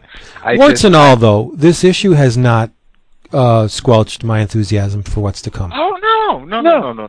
Yeah. I mean, dude, we'd have to be pretty, I guess, thin-skinned or pretty much on the fence of walking away from comics if this was going to be the determining factor. Yeah. For truth, yeah. Yeah. So there you go. That's our take on Justice. It's our long-winded. Let me see how long. I know, right? That's our 1 hour and 26-minute take on Justice. Stuff it. That's right. It's going to be a long episode because I got a lot to cover here. Ask for a refund, people. There you go. You know what I had planned for this week, and I guess I'm going to just save it for next week. But it's pretty cool. It's not something I usually do, but like I said on the Twitter, I've been buying the old Marvel silver/bronze reprints of the monster books, and my entire collecting experience was hinged on the fact that the Marvel reprint books were something no one wanted. Like when we used to trade comics way back in the day, we would throw the horror reprint books on the stack just to sweeten the pot. You know, I'll give you this Fantastic Four if you throw in, those 2 monster books and maybe that Spider-Man thing. But looking back, there's a lot of gold in the monster books, not only because they're great stories, but they completely reworked them. They're completely recolored. The reprint stories are of better quality than the originals. I couldn't believe it. I put them side by side, and I'll talk about it next week. A Journey into Mystery side by side with the reprint Where Creatures Roam. If I had to pick, I would go with the reprint. The art's so much better, and the coloring is gorgeous. But I don't want to spill the beans. Next week. That was a long bit of foreshadowing. I'm sorry. So that's me. As long as some of our reviews. Piss off, man. Let's talk about comics other than JLA. Come on, what do you got? Make it clap, dude. Yes, Chris, what do you got? Anything? I saw Thor this week. Oh, really? Yeah. Okay. It was good. What did you think? It was good. Okay. There you go. Yeah. Wow. All right. Next. Yeah, I didn't know we were recording this back in May. Okay. I haven't seen it yet, so don't worry about me, dude. I haven't even seen it, so don't even try it. It's all good. I thought was perfect in it. Natalie Portman played a good Jane. I love Natalie Portman. A little bit of a crush. Hot. She's pretty. Yeah, she's pretty smoky. Let me know when you get the hot tub fixed, buddy. I even got that. I got it. Good one. But hey, Natalie Portman is like pretty much become. I mean, she has done so many geeky movies, right? It's like it's unbelievable. But it's really strange. I think she's a very good actress, and in the right role, she's damn good. I mean, she can make a grown man cry. But I don't know what Lucas did to her. She's freaking horrible in the prequels. She's horrible. I mean, it's like the whole prequels. I mean, as a Misery whole, Loves Company. I know, but I mean, if you take a role on, you're going to try and eke out as much emotion as you can. But she was just like, they called him Mannequin Skywalker. She was just as wooden as he was, I thought. Yeah. I think that is a testament of how bad George Lucas is at getting I agree. Actors to him. Because almost all of those actors, especially Natalie Portman, but I mean, even Liam Neeson, I mean, Jimmy Smith. Most of those actors have been in many other roles where they've clearly shown their skills. You know what I mean? Yeah, no, Jimmy Smith's a great actor. I think the only, aside from Yoda, I think the only actor who actually showed any emotion was Samuel L. Jackson. That's because it's really hard to keep an angry black man down. So, I mean, that's because he's the same person in every role. That's fine. So, all right. So F you, George Lucas. I'm not, But no, I mean, as far as... If it ain't broke, don't fix it. Dude, the fact that you even brought up the prequels, it's already harshing my mellow, man. This is killing me. I'm sorry. I don't want to talk about fucking Anakin. It's not. Or any of that shit, man. This is how bad it's gotten with Lucas. It's so weird for me because... What's that? I was going to say, I'm driving home tonight, and they're bitching about Lucas on sports radio tonight. About right? adjusting the movies. Yeah. No. I mean, who really cares, you know? It's just weird to have kids because as much as we make fun of the prequels and stuff, like, I mean, as I've said before, for Colin and Jackson, man, like, they're humongous Star Wars fans, and that's their view of Star Wars. Like, they've seen the other movies and like them, but... What's that? Because of the Clone Wars? What? Weep for the children. Because of the Clone Wars. I mean, they love Anakin. If you watch episodes 1, 2, and 3, and then try to watch the next 3, the special effects, even after he's done all the extras and the adding in and things like that, it's just they are filmed so differently. So I mean, it doesn't matter what he adds to episodes 4, 5, and 6. They're not going to look as sharp or as crisp as the first 3. It's just that the second 3 are so much better as far as story, as far as acting, as far as the story that was being told.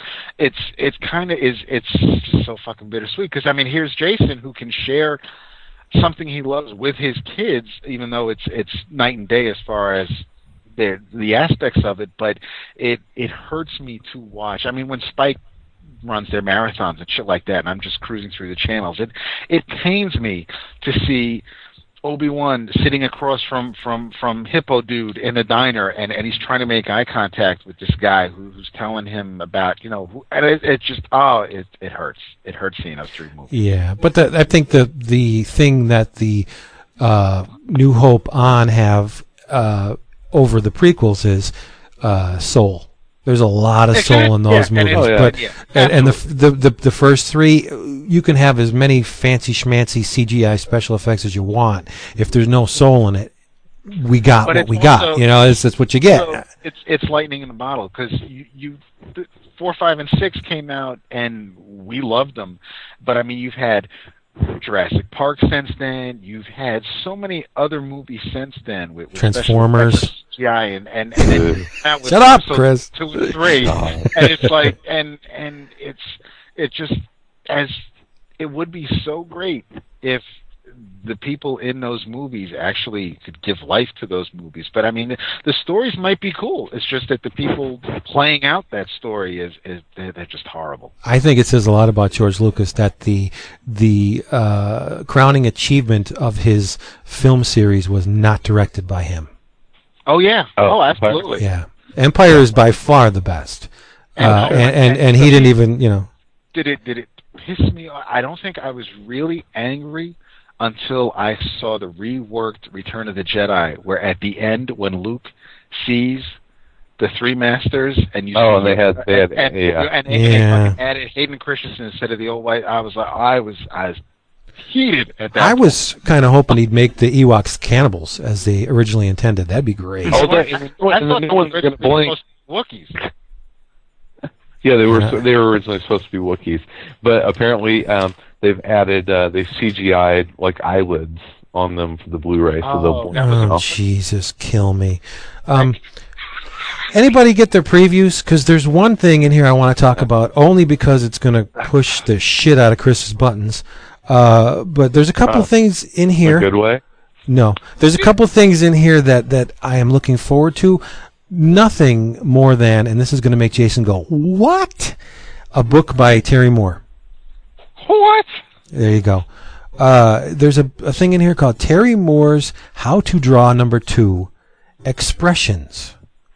Now, I thought it was How to Draw number 2. That's kind of gross. No. This is the second issue in Terry Moore's How to Draw series, focusing on expressions. Now, I've been very open in my dislike of his storylines, but I've always said that the man can draw like a son of a bitch, especially emotions, facial features. And this book is $4.99 for 24 pages. It is the first thing I'm going to order out of this preview, because if he can impart a tenth of his talent on me for $4.99, I'm gonna jump on it. Right? How could you not? Sure. Be an artistic type. The second thing, on page 254, everybody, please do yourself a huge favor, and pre-order Betrayal on the Planet of the Apes, or as it's listed in the previews, Betrayal on the Planet of the Ape. Nice. Yeah. Nice. Hey, thank you, DJ. It's one giant fucking gorilla. It is, but the artist, of course, is our good buddy Gabriel Hardman, who also co-writes this book with his lovely wife Corinna Bechko. Not Hardma. Not Hardman, because he is a hard man to top, especially when drawing apes. And he is doing a 4-issue miniseries with his wife for Boom. You gotta order this. Awesome. You have to order this. Why do I just think that is such a labor of love for him? Oh, you know it. I hope he gets paid, but I mean, he could be doing a lot of other stuff. I'm sure Gabriel was like, Planet of the Apes, oh hell yeah. Well, it really makes sense right now. What with the Rise hitting so hard and critically acclaimed as it was, there's going to be a lot of eyes on this book.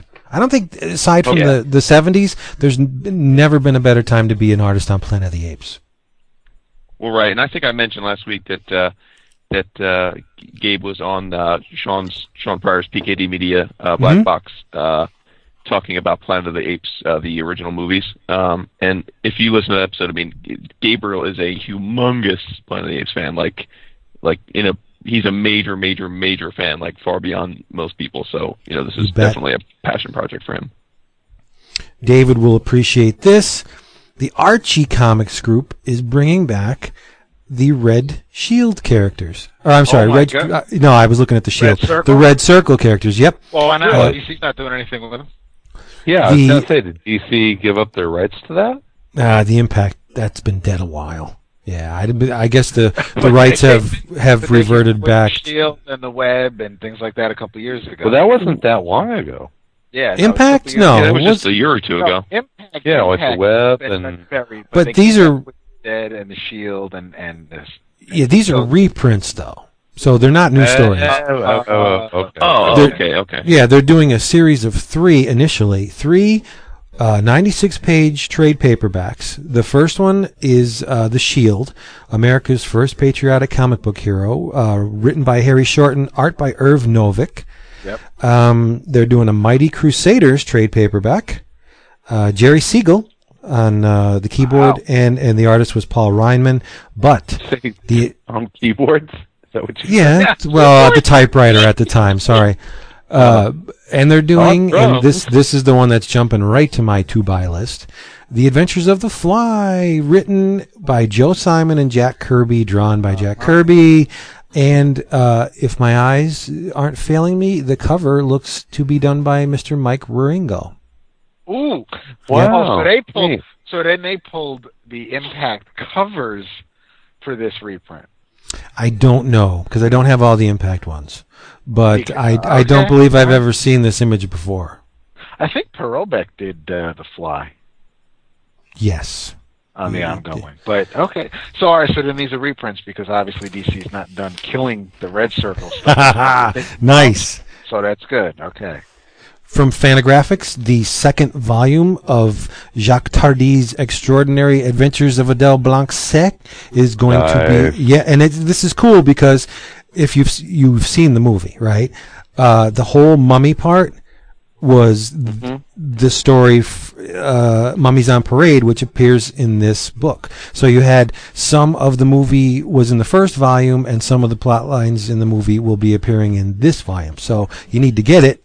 not only because it's Tardi, but if you like the movie and you want to see where all that stuff came from, bada boom, there you go. The adaptation of The Prone Gunman came out this week. Oh. The gunman lining up his shot. The sniper lining up his shot, yeah. Yeah.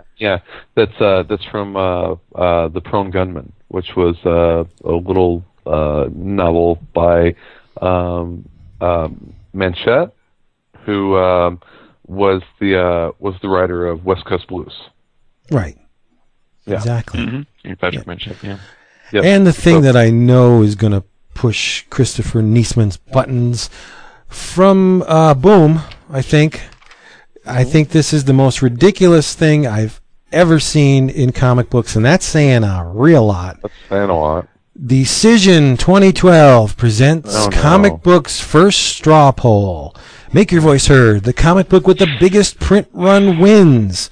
Pre-order your candidate's comic before September 29th, 2011. They are having 10 issues.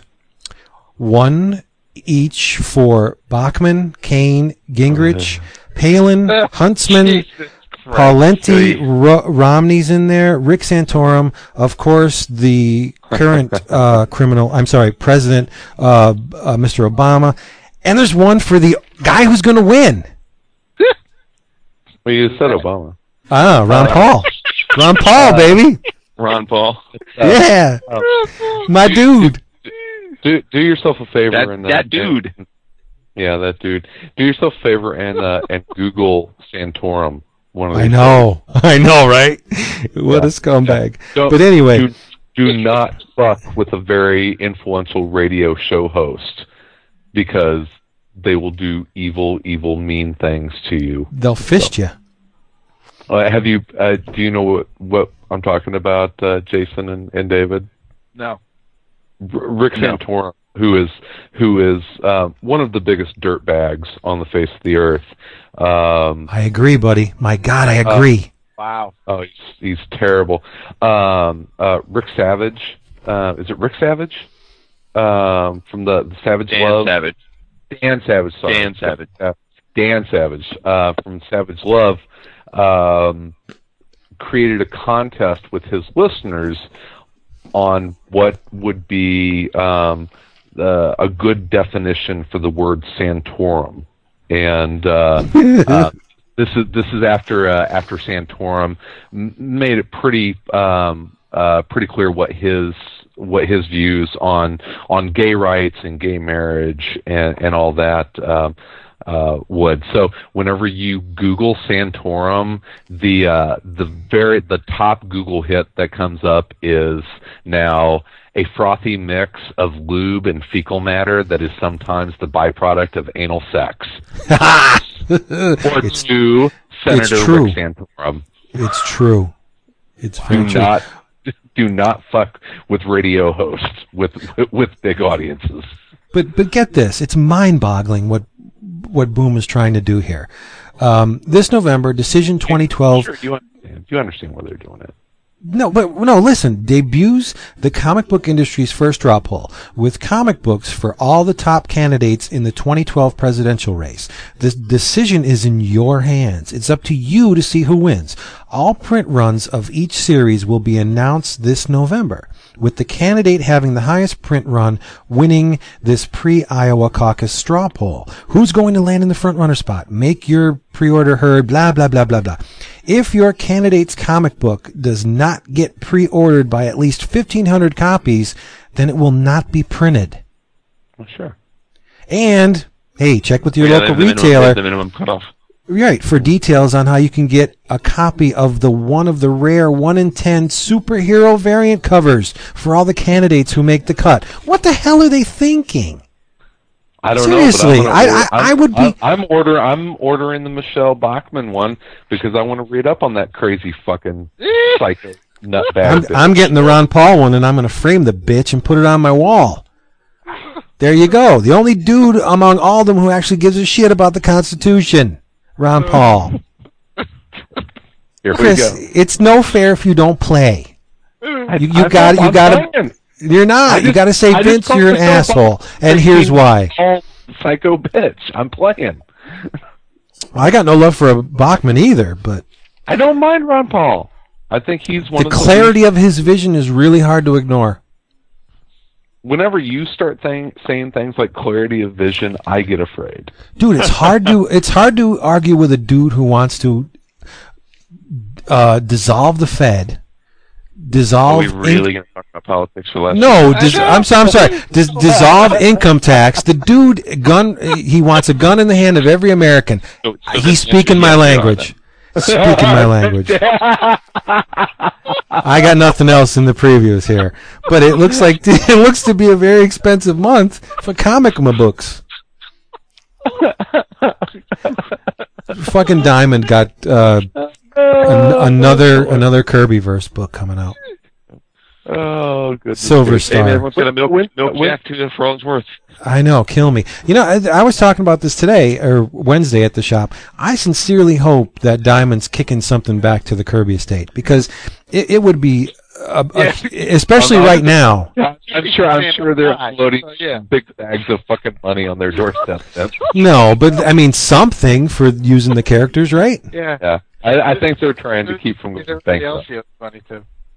Yeah. When's the Kirby or the Kamandi omnibus come out? I don't know. Next month, right? I think so. Isn't it next month? Hopefully. I've never read it. Oh, Jesus Christ. Never read Kamandi. Best comic book ever created. You need to read it. It's not hyperbole. It's not. Everybody says, "Oh, Fantastic Four." Kamandi is by far the greatest comic book ever. They should have put World's Greatest Comic Magazine on Kamandi. No, I'm serial. Because everybody wants to read about a long. Yeah, you're gonna vote for Ron Paul though. So I mean, damn right. Twice. The credibility gap here is. Don't shit on the man. Embrace him. He only wants what's best for you. Back to Kamandi. I'm. Why should I like Kamandi? Oh my God! It's a 12-year-old boy's dream. Did he just pull a sell me on Kamandi move? Mm-hmm. Tell me why should I? Why should I? I'm trying to steer him away from Ron Paul towards the glory of Kamandi. Ron Popeil, inventor of the amazing pocket fisherman. It's Vince's perfect, bright shiny light. It's like, ooh, Kamandi. Ooh. I don't have to sell you on Kamandi. One look at the double-page spread of Kamandi rowing his life raft amidst a flooded New York City. With the Statue of Liberty immersed in water behind him. That will convince you that this is the greatest comic book ever. You have talking animal. It's like I said, it's a 12-year-old boy's dream come true. Which was created by Kirby and Alex Toth. Yeah. Yeah. So it's like it's not like Thundar. Planet of the Apes. It is. Oh man, how do you encapsulate Kamandi in like 20 minutes? You can't do it. Action out the wahoo, talking animals, giant bugs. It's a post-apocalyptic wonderland. You need to read it. Drawn by the best man ever to put pen to paper for comic books. Well, I ordered it, so I'm going to read it. You will read, and you'll say, Vince, I can't believe I've waited this long to read this revelation. This 4-color revelation is the best thing I've ever read. Vince, can we start our very own Kamandi podcast? I would. I know you would. There would be maybe like 3 listeners. I would. Tom Scioli, me, and my mother. But, yeah. Your mama. All right, what else we got? Come on, let's keep going.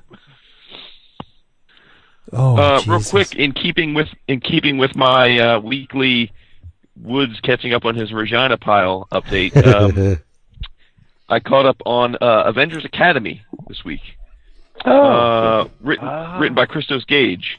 And I gotta say, man, I think he's doing a great job. I really do. I thought I was issues behind, and I think this is there are a lot of youth teams that get kind of thrown out there, and I think this is definitely one of the more memorable groups of kids in terms of personalities, they're clearly they're not just an excuse to have powers that fit in together as a team. I mean, each of them has very, very unique personalities, flaws.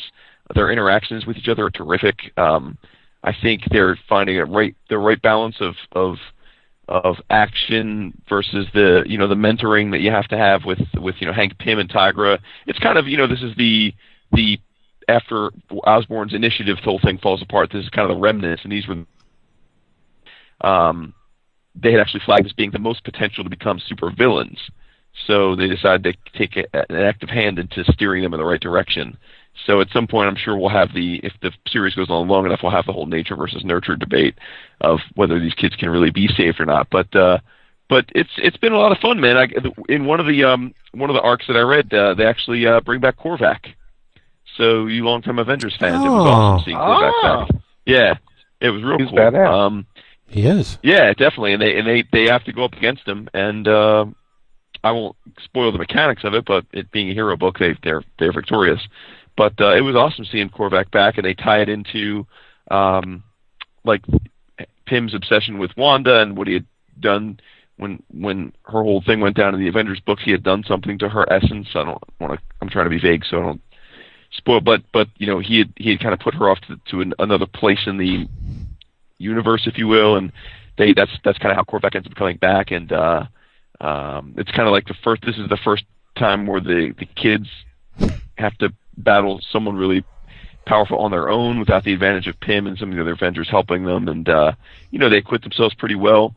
So it was really rocking along, and not to shit on the events thing again, but I was loving every issue of it until we rolled up into the Fear Itself issues. And then it just became like it got dragged in because in Fear Itself the raft gets destroyed and all the villains escape. So inevitably, of course, they gotta bring the Avengers Academy in to get some of the villains. So it becomes just one of the many Fear Itself tie-in books that kind of broke out of its groove. But because when you want to end up and corralling some bad guys, you want some young, inexperienced kids. Yeah, exactly. Isn't that a great way of showcasing the potential of your cast, having them go up against a threat like Korvac? That's pretty smart. It was cool, dude, and they do a little thing where they toy around with their ages for a moment, because Korvac is married to the Collector's daughter.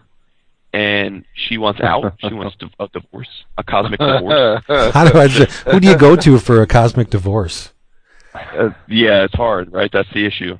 So she elicits the help of the Avengers Academy, and it was cool because they're themselves like, well, how can we stop Korvac? Like he's basically a god.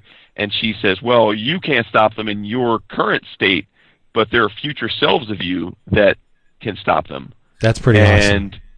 Yeah, and then they're like, well. And the cool thing about this arc, and this is why I think Christos Gage is doing a great job, is these kids aren't supposed to know that they're the future villains. Like, they're not really supposed to know that. That was never intended. But, of course, being kids, they break in and read their own files, and so now they know this. So they're also all a lot of them have some kind of issue with their powers that make them hard to envision a future where they can live a normal life. Like Vale, she's kind of like got a kitty pride thing going on, but she knows that she's slowly becoming discorporeal. She's slowly becoming non-corporeal, and right. She knows that right now, no matter what, they're trying to cure her at all. The Pym and other people are always trying to cure her, and they're not successful. So she lives with this burden that at some point she's going to disappear. There's a girl named Hazmat, and she's kind of like the radioactive man, and so she has to be in a suit. She can't ever get out of the suit. Then there's this guy Metal, who kind of looks like a red Colossus. He's metal. And so, of course, he's got the issue of he can't touch anything, he can't feel. So, they have issues, and being teenagers, it's compounded by their own Sounds like the New Mutants. And yeah, it is very much like that vibe. But the cool thing about this arc was that by the Collector's, by Korvac's wife showing them their future selves, in a lot of cases, their future selves are are successful and they have control of their powers and they're more normal. So it makes the kids realize that their fates aren't sealed. And she explains to them that there are, trillions of alternative futures. Each decision you make creates a new reality. And so even if in 50% of the realities Vale becomes non-corporeal, there's lots of realities where she doesn't, and so she shouldn't give up. And so the kids have kind of renewed hope to have a life beyond their teen years. So it was very, very well done. They fight the Sinister Six after that. Now, I have a question about the Sinister Six. Wait. The Spider-Man Sinister Six? Yeah, it's the Spider-Man Sinister Six. Whoa. Yep. Nice. Yeah, it's pretty cool. Now, I have a question, though, about that. It looked to me like the Sinister Six was all the same villains that I expected, including Doc Ock, but this looks like a different Doc Ock. Is this no longer... No, he got majorly fucked up, in Spidey 600. He basically looked like he was the same Doc Ock? Yeah. Is he all emaciated and real thin and yeah, he's like almost like a living corpse. He's like he's got like his arms up almost like a straight jacket. It's almost as if like the octopus arms are like using his living body just as a vessel, like almost, like he's not.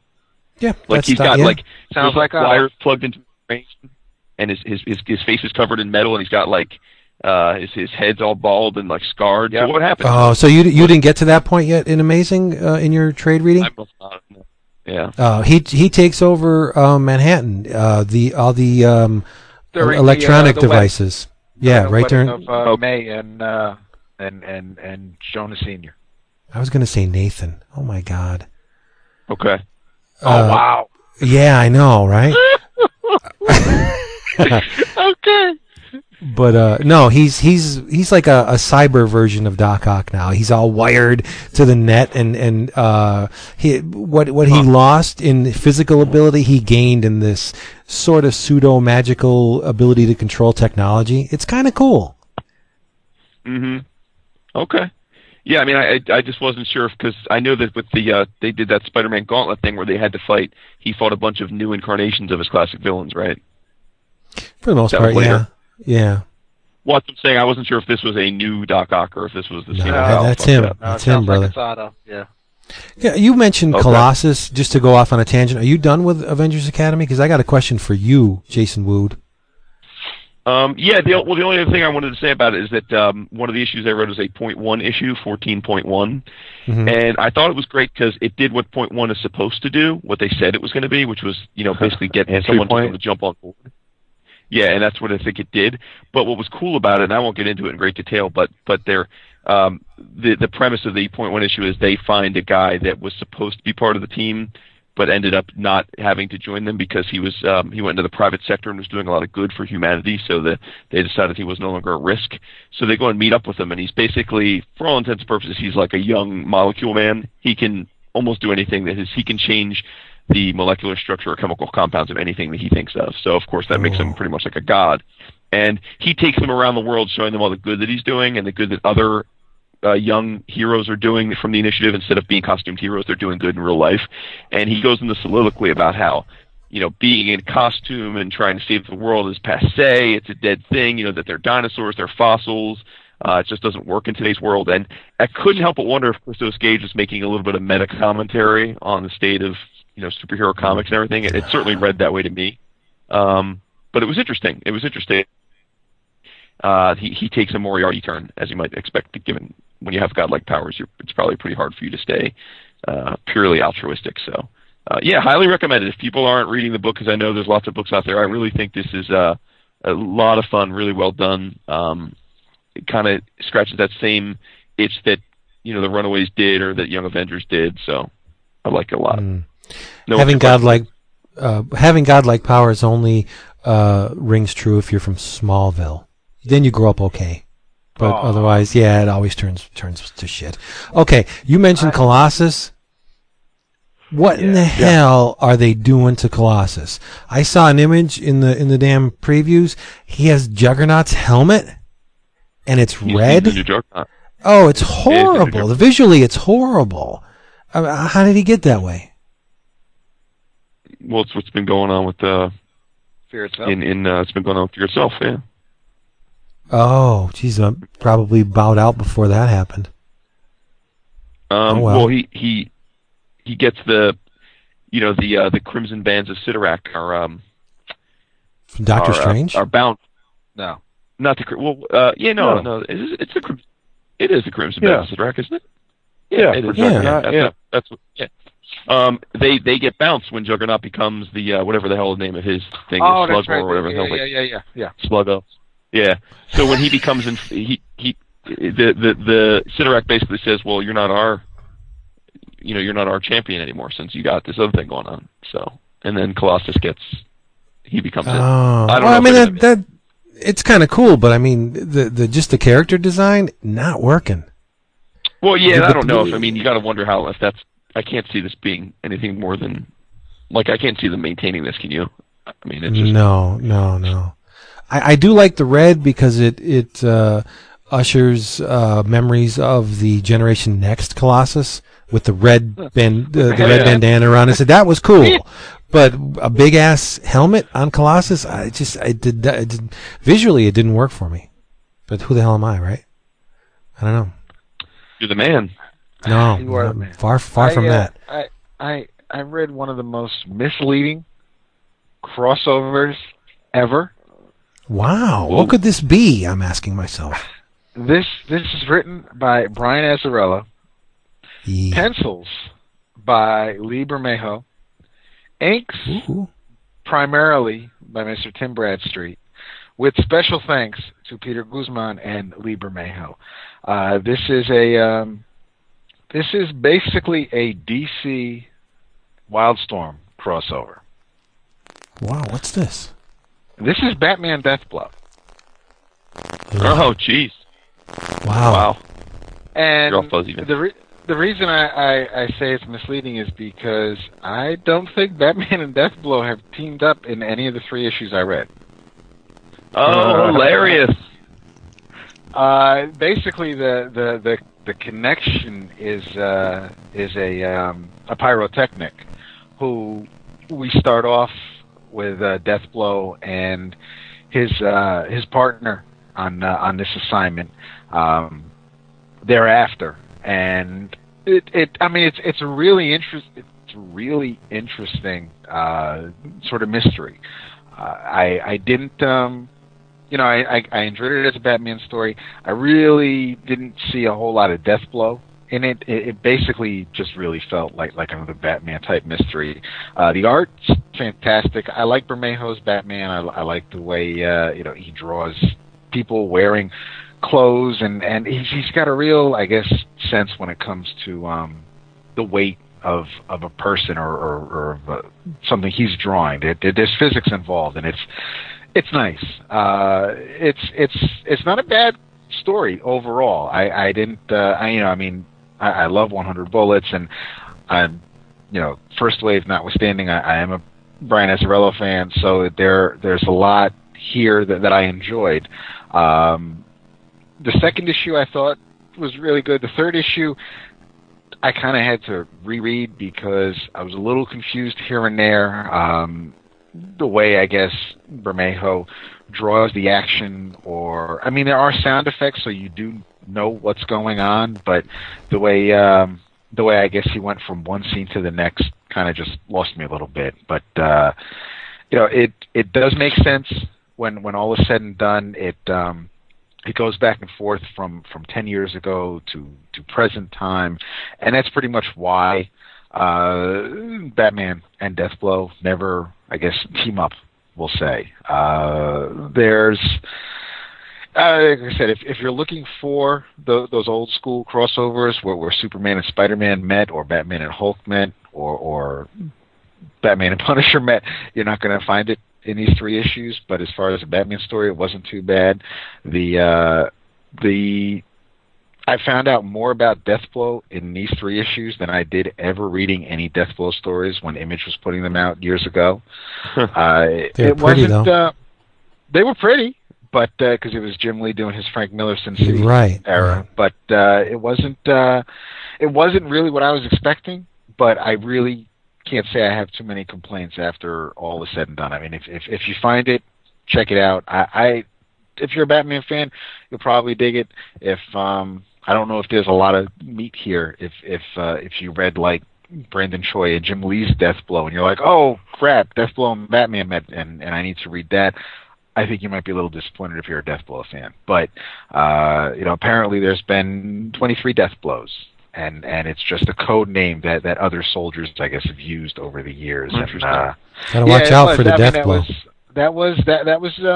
That was pretty neat. I was like, oh crap, when I got to that point, and that's really going to be the only thing I'm going to spoil in this little diatribe. But I mean, I read it on a whim, and I really have no complaints. I was a little taken aback when I found out that the crossover that this is supposed to be about actually didn't happen. But it was pretty, and I mean the connection.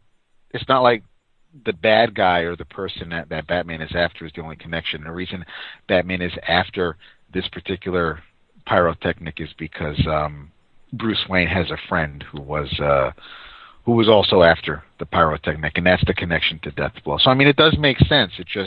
It wasn't the team up that I was expecting. Right. How could you not giggle saying that character's name? Deathblow? Yeah. Deathblow? Deathblow.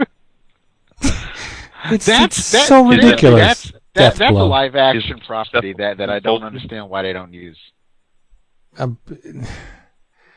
Because the name is silly? Deathblow? I mean, how could you not joke on that name? Seriously, dude. Really? Super colon blow? Colon blow. Watch out for the Deathblow. All right, I think we're done, ladies and gentlemen. Are we? Yes? This episode of 11 O'Clock Comics has been brought to you once again by Discount Comic Book Service, DCBService.com, where you, Mr. and Mrs. Comic Book aficionados, can get your favorite funny books and collectibles at huge Wamba discounts, 35 to 75% off their spotlighted monthly specials, DCBService.com. And in your travels, thank you. I talked about this a couple weeks ago, was it? The last issue of Greg Pak's landmark run on Incredible Hulk just came out this week, number 635. It caps off not only the end of Heart of the Monster, a.k.a. The Wishing War, but it's Pak's swan song on Hulk. And man, was it great. If this doesn't whet your appetite for what you're going to see, Fin Fang Foom eats gamma bombs. Okay? Nice. Eats gamma bombs. And the ending was especially well done. I will not spoil it, but Mr. Pak pushes you in one direction, and just when you think everything ends all nice and cuddly and fuzzy and warm, something happens, but then you turn the page and it's so he goes out. No, it's kind of very touching. It was a great run. If you don't pick up the individual issues of Incredible Hulks, pre-order the trade, because this is a really great old school fun story. A lot of great Marvel Universe baddies, Fin Fang Foom, the Wendigos in it, the Bi-Beast, A-Bomb, Jennifer Walters, aka the She-Hulk's in it. It's just a fantastic Doctor Strange. It plucks at those little gamma heartstrings that all fans of the Hulk have, and it's just a great way. He went out with a bang and on top, as far as I'm concerned. So it's just a fantastic end to his fantastic run. So get it. I'm sure you will. I'm getting back in the saddle over at Don't Miss. So on Monday, you can hear a conversation with me and an old friend of the show, Jeff Lemire, talking about Animal Man, which I got a preview look at, and it is everything that I was griping about on Justice League tonight.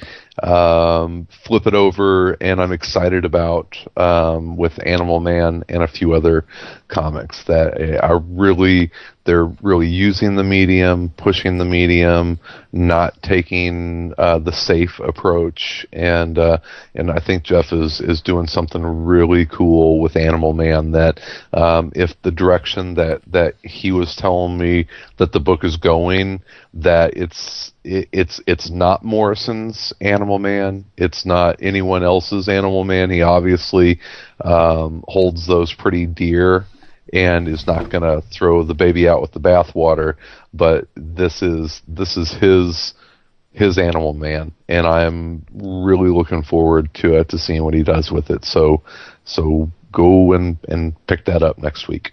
And from what he said, mild spoilers, if you're going to be reading Animal Man, you probably are going to want to be reading Scott Snyder's Swamp Thing as well. Yeah.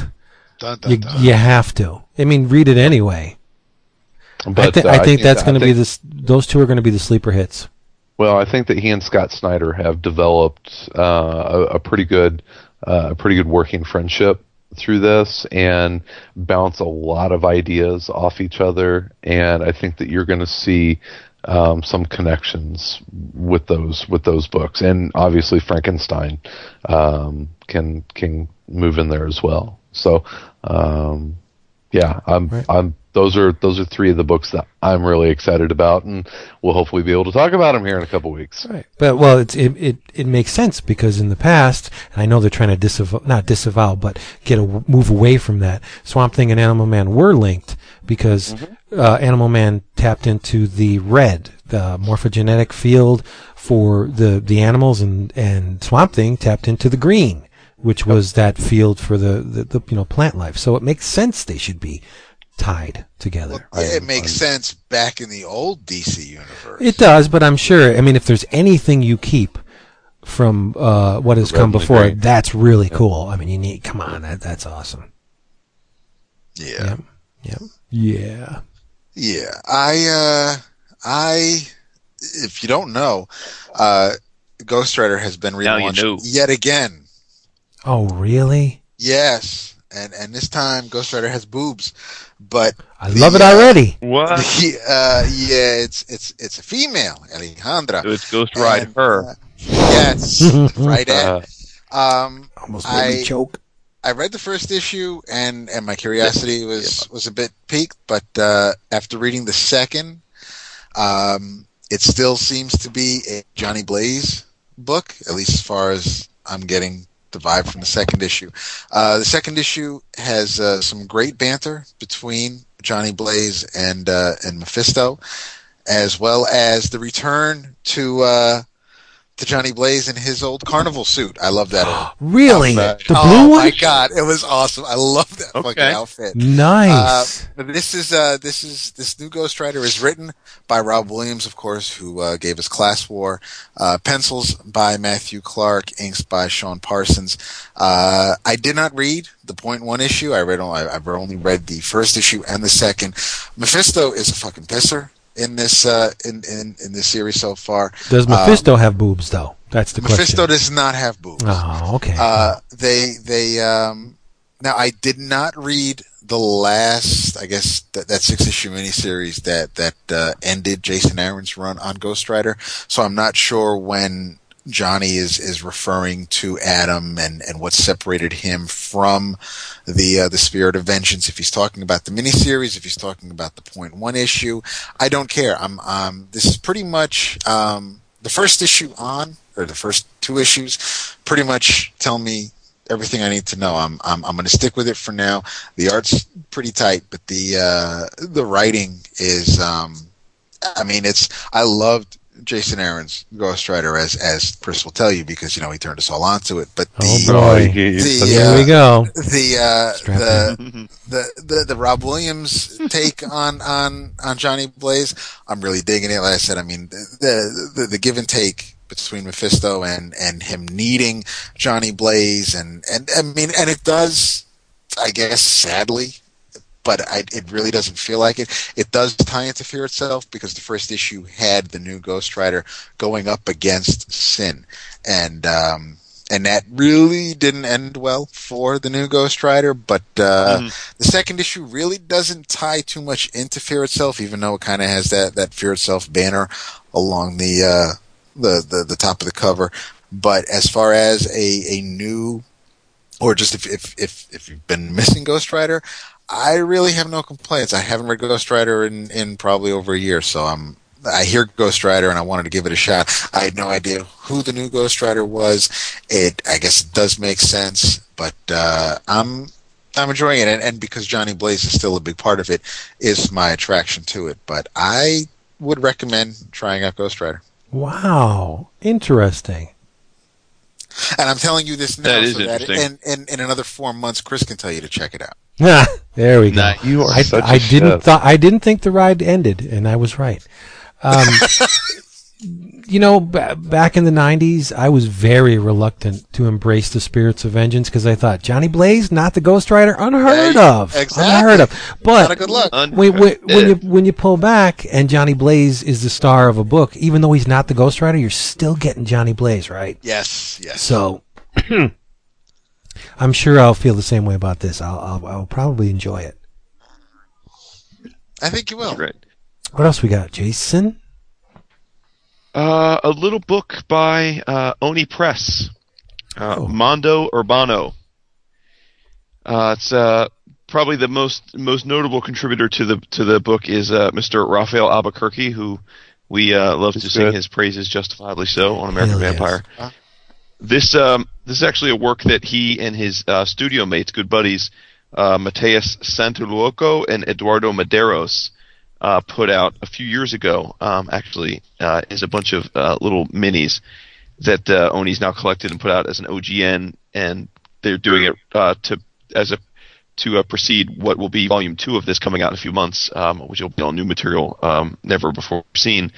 But it's pretty awesome. It's basically it's Mondo Urbano. It's called A Sex, Drugs, and Rock and Roll Story, but it's 9 or 10 little short story vignettes, and each artist takes a turn drawing an arc. They have very different art styles. Again, I would say Albuquerque's is probably my favorite of the three, but all three do a great job. They're very, very different, though. Like one, I think, looks a lot like his name escapes me right now, but the artist is drawing Chew. Riley Rossmo, right? No, I'm thinking of Proof. You're thinking of Proof. Oh, shit. Yeah. Wayman? No. But you know who I'm talking about. So there's him, and then there's the third guy. What's that? Guy. Is it Galooly? Rob Galooly? From Chew? This sucks. No. We're getting so old we can't remember shit now. This really pisses me off, and I can't remember a good artist's name. When you get old, kids. I know. And you got to tickle it when you pee. Yep. Yeah. It's true. But anyway, Vince, you'd love it. There's devil worship. There's the signs of the devil. There's a guitar that it's an electric guitar that has the 666 on it, and if you possess it, you're destined to be rich and famous. But there's a price to pay, as you can imagine. I'm in. There's beautiful women's in it. There's sex. There's violence. It just was a lot of fun. I read it today, actually, the whole thing. Very quick read. Can't wait for the second volume, but beautiful, well-paced. Each vignette definitely stands on its own, but put together like this, and if you read them as it's intended in this form, you can see that there's actually quite a lot of overlap between the characters. Little minor characters in one become the prominent characters in the next arc and that kind of thing.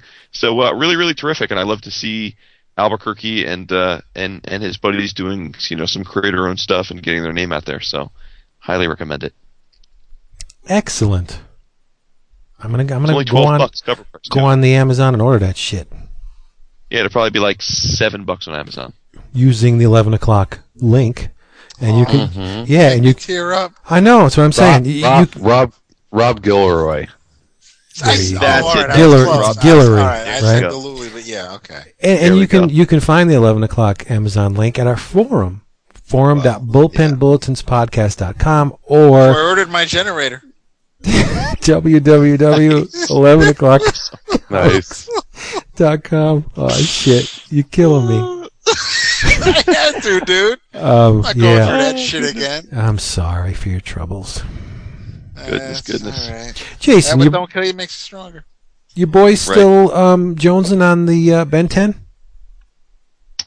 Not so much. Ah, no. They're not buying the toys. They never were really too much into the toys. They did like the cartoon, but I think they've kind of moved on. Like they love the Mad cartoon now. Oh, I know. They love they love the regular show. They've been loving Thundercats like it's going out of style, which makes me giddy. Nice. They like Young Justice quite a bit. So they're kind of into the newer ones, the new hotness a little bit. They've the only one that's a little older school that they're still all about is Clone Wars. That's always their go-to thing. If there's a new episode of that, they'll watch it. But yeah. No, I just asked because there's a toy that came out from Bandai for Ben 10 that is friggin' incredible, and it's only $10. Oh, yeah. And it's a vinyl too. What is it? The Ultimate Agrigor. You know the dude that has Armadillo's arms. We watched that. They have a vinyl toy.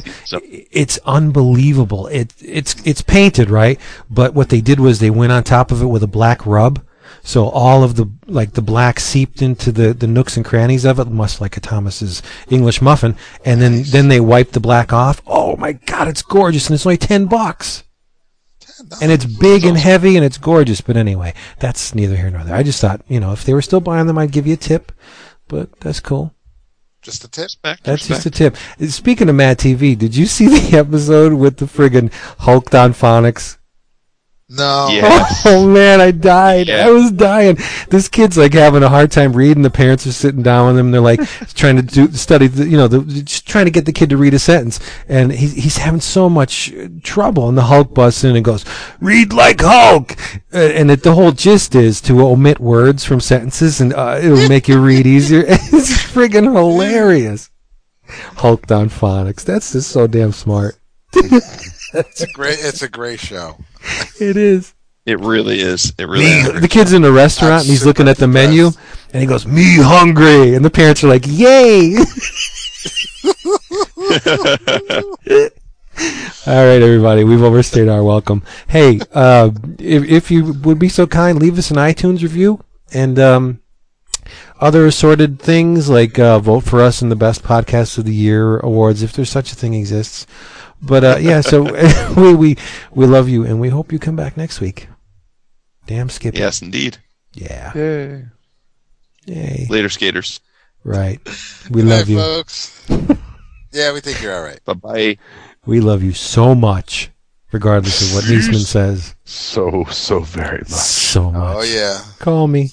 That's the David Price thing. Yeah. Oh, did you say call me or hold me? Sounded like you said I said call me. Call me. Hold me. Hold me. Bye.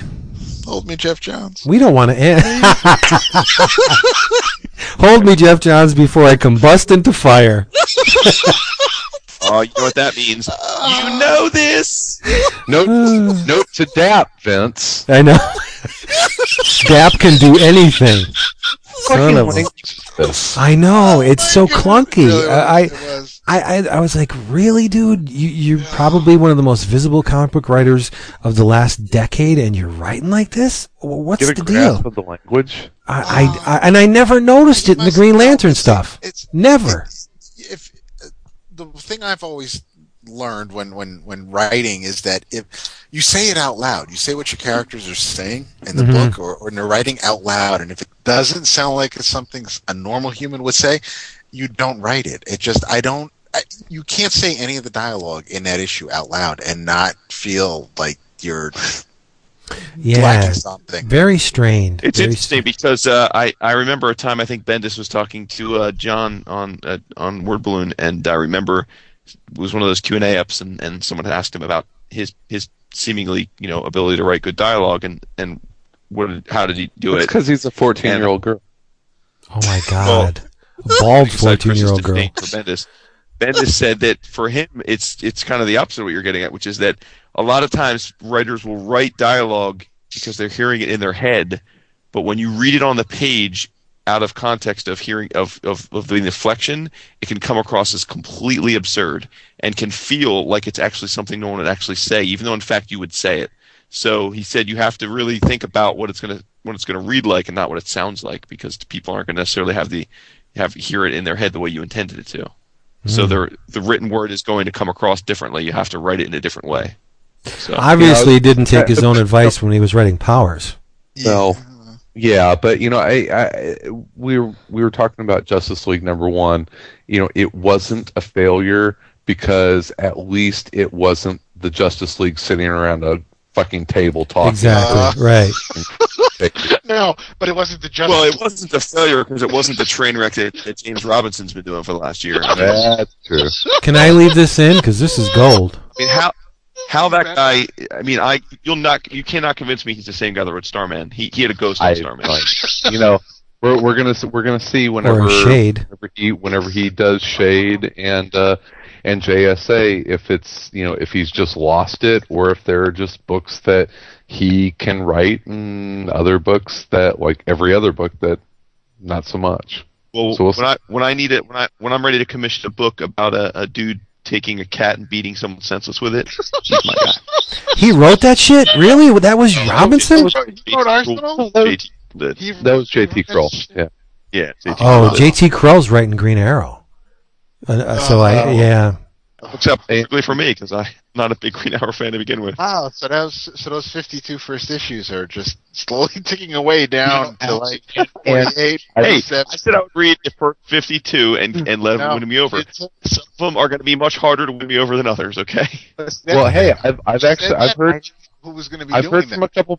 I've heard from a couple of people that we respect that J.T. Kroll's Captain Atom is really good. Oh, it looks beautiful. Yeah. I'm going to buy it just for the art. On the art again? The what? What? You said Captain Atom. Pat Broderick's on the art again? No, not Pat Broderick.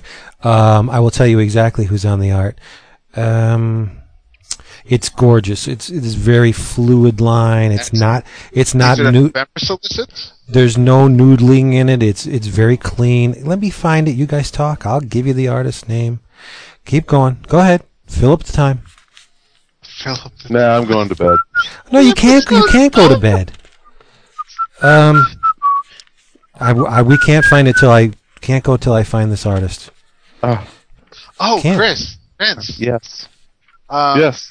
You know what I'm here. Freddie Williams. You know what? Yes, Freddie Williams. Freddie Williams. Nice. Stupid. Yep, Freddie Williams. Okay, David, ask your question. No, it wasn't a question. Before the make your declaration. I am now. Well, you know this because you responded on Twitter, but I will. I do have to say though, prior to, and this will probably not make Jason care. Prior to us losing power, I did actually. I was able to record the first 6 or 7, if the first episode's a double episode. First 6 episodes of the second season of the 11th Doctor and the Let's Kill Hitler episode. Good for you. So I do. So now that power is back, I will have. I'm sorry. I know what Donald Sutherland felt like in fucking Invasion of the Body Snatchers. But so now that power is back, and once I have time,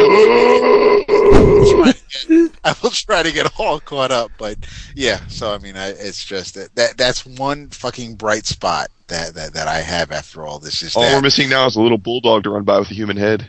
Is now that's just hateful, dude. Seriously. I'm up to date on the doc. Dude, on the real though, one of my favorite movies of all time is that Invasion of the Body Snatchers. Oh, I know. When she comes out of the I love that goddamn movie. Oh, yeah.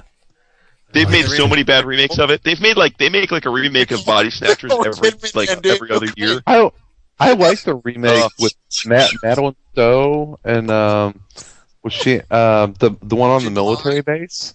I like that remake. Oh, with Forrest Whitaker. Yeah. Yeah. That one. Christ, credibility right out down the toilet. I like that remake. I thought they did a nice job. That's cool. The Nicole Kidman one was rough too. The Nicole Kidman one was rough. Oh, rough. Are you? Yeah. All right, I think we're done. Come on, we got to get this done. Yeah. In Your Travels, go watch Invasion of the Body Snatchers from 79 or something with Donald Sutherland. Yeah, around there, 80, 79, 80. The first one was Kevin McCarthy. The second one was Donald Sutherland, right? Yeah. Kevin McCarthy was the original. The second one. Well, the original's good. Yeah, the second one. Yeah. Keith Giffin's going to show all these young son bitches how it's done. Shut up. Go to bed. I don't want to go to bed. Sleep now. I don't. I want to keep telling you. Can go. It happened before. I'm going to go play Madden 2012, bitches. Oh, boy. Now you lost me. Yeah, Vince will talk. Now I'm the bulldog with the head. Fuck you, I'm not talking to you. Bye. Bye, Chris. Bye. Bye, Chris. See ya. Oh, shit. Let's keep this shit rolling. He's gone. Truth. Come on. We got at least got another half hour in us, right? Keith goddamn Giffen on OMAC. Yeah. Dude. Well, you want to go too? Dude. All right. See you, Jason. It's fantasy draft season. I've been up till 1 in the morning every night. Aw. It's crazy. Bye. Love you. Love you too. Have a good one, buddy. I'm crying. Later. Bye. Good night. David, don't leave. Peace. I'm here. I'm not hanging up. You have to hang up. You hang up. No, we're going to keep this shit going. You hang up. David and I have to talk some... The computer and start playing Madden and just listen to you guys. This is gold. It's like back in the old days when you had talk radio, and the guy would call in and be like, "Hey, can you just leave me on hold so I can listen in? I'm at work." Yep. So it's gonna be like. I hate Frank Cho. What? I hate Frank Cho. I hate him because he's so goddamn good. Yeah, it's crazy. There's Guns and Dinos he's got coming out from Image. Yeah. I would love for him to draw one time just a really naughty book. Oh, you mean like full on? Yeah. Well, Shaun of the She-Devil was. Definitely be into it. If you've ever been to his website, his forum, he's all about it. So I know. That's why they really cut the balls off Shauna at Marvel when he. Oh yeah. Originally submitted the artwork. She was topless in a lot of it. Yeah. And that's what people. That's the thing. I don't recall if it was originally supposed to be a Max and they got cold feet and then they dressed her up and published it as I don't think it was all ages. It definitely wasn't. I'm sure it was either Teen Plus or MA, right? But it was. I don't think it was a Max title. Mm-hmm. I'll tell you, much like the brothers Ba and Moon, I get a feeling Albuquerque. I don't know if he may be married now, but I have a feeling he does not hurt in the department of getting the hot ladies. Because, I mean, the dude, every woman he draws is like, I got the sense it's not like just straight from his mind. You know what I mean? Yeah.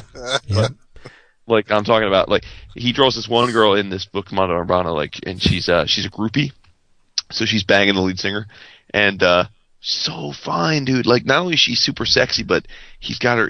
Because the book's monochromatic. It's like a blue. Mm-hmm. It's basically all blue. It's not black and white. It's blue and white. But he has her banging the guy, and like she's got like these tattoos. Oh, it's crazy. It's like it's unbelievable. You're getting David all excited. Oh yeah. Oh, it's so sad. So rubbing one out.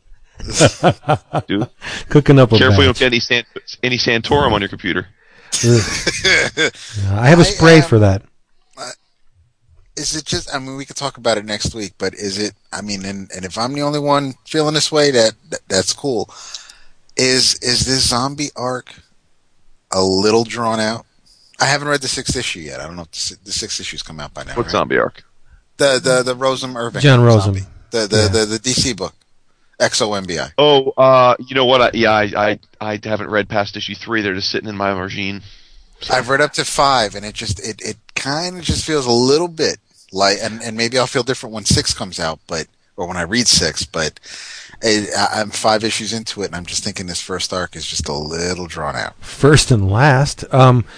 Yeah, you always got to wonder if guys like this are gonna, if they just, if the wind gets out of their sails. Like he's got this book, it's quirky. It's true. I mean, the second issue came out, and and then he realizes that the DC's rebooting. It's like, what's the point? Yeah, exactly. Yeah, I can't answer that question objectively. I really can't, because I view every panel of Frazer Irving's art as a gift. So if you're going to keep giving me these beautiful gifts, I'll just keep accepting them. So no, and just the whole paranormal, metaphysical, just oddball, wacky. I love the rabbi dude. Yeah, I love it. I never wanted it to end. So for me to say, is it drawn out? I can't answer that. I just can't. Yeah, I can't pull back, because I'm in too deep. It's just that's a book that just speaks to me. It encapsulates everything I love about this weird friggin' universe we live in, and it just sucks that it's gone. It's gone. Yeah, no, you're right. I agree with you there. Yeah, I am absolutely loving the rereading Crisis. I mean, as corny as some of Wolfman's dialogue is, where every time Lila talks about how overwrought she feels about killing Monitor, and just the way Wolfman writes her, it's just, some of it's just a little over the top. But I mean, just looking at all the characters Perez drew, and just remembering how it was when I was reading these issues as they were coming out in Nightwing, with the with the open collar down to like his pecs, and just the way everybody looked, and it was just it just I know that will never be recaptured. I just hope that anybody who was reading Infinite Crisis or Final Crisis or Flashpoint or anything like that just kind of feels the same way I did when I was reading Crisis. But it really just feels like it's a big deal, and sadly Flashpoint didn't feel that way. But I know that I mean, as I'm reading this, I'm realizing that this came out in like 85, but it was announced, I guess, in like 82 or 83, and then I guess to beat them to the punch, Marvel came out with Secret Wars, but of course Secret Wars was also a toy tie-in, and Wolfman has gone on record as saying that they didn't. It came out later than they expected, because there was actually a purpose to the event, and as far as rearranging the universes and making it cohesive, and in order to do the story right, they had to do it later than they had originally anticipated, and that's cool. I mean, as I'm reading it again, rereading it over 20 years later, so I mean, when it was supposed to come out has no effect on what's going on now. But it was just I bought those goddamn Secret Wars figures with the. I mean, I guess they were okay. They were okay for the day, but that stupid lenticular shield. Yeah, what the hell was that? But what killed me was buying the figures that weren't even in the fucking event, like Daredevil. Yeah, exactly. Daredevil. Yeah, I love that Daredevil figure. That kicked ass. It was one of the better ones, yeah. And see, you guys, it shows you how much older you are than me, because to me, like, these toys were toys because I was just a kid and it was toys. I had no concept. I did prefer the Secret Wars toys over the Superpowers toys. Hell yeah! No. I know you were going to say no, Vince. But no, yeah. I think that played in me being Marvel Zombies, because I thought that the Secret Wars action figures were way less busted than the Superpowers toys. Busted? I mean, some of those Secret Wars toys, not Secret Wars. With the Superman, some of the Superpowers toys, they haven't matched those renditions yet. They looked cool, but I mean, as far as the way they stood next to other toys, or just, I mean, the fact that they were all hokey with everybody had their special feature. With, like I said, Superman, he squeezes his legs and he punches you. They kind of did. What did you just say? I said it started with those busted ass Migos. Oh, now you're completely off the Christmas list. Dude, don't shit on the Migos. Everybody's boots are bigger than their feet. Migos were like, you remember when the kid in school had to wear the Bobo shoes and then he got made fun of? Dude, that was like if you used to wear, like Migos, like Bobo toys of that generation. So you know what you're doing? You're taking a time machine back to like 1970 and you're shitting right in my front yard. That's what you're doing. You're just shitting right there. Dude, '70s sucked for action figures, man. Oh no. 70s was the best decade for everything. I had a $6 million man figure where if you looked in the back of his head, it dude, was like, me too, with the Bigfoot. It was a telescope. Yeah. Yes, they were awesome. Awesome figures. Big Jim with the kung fu grip. Yes. Yep. Barbie didn't like that, but still. Nah, I love Migos. I had most of them. Yeah. My favorite one. Dude, go figure. I love how you guys all. You remember Migos as action figures? They were fucking dolls, guys. They were dolls. They were. So what? My favorite of all time Migo figure was, and get this, Aquaman. I love the shit out of that Aquaman doll. Oh, with the button in the back of the this one piece. They all had like basically one pieces. Yeah, with the slip on bag gloves that they could never grip anything with those. Those are great. Friggin' Joker car. Mittens. Yep, mittens. No, they were cooking. They were trying to get the shit out of the oven. That was the oven glove.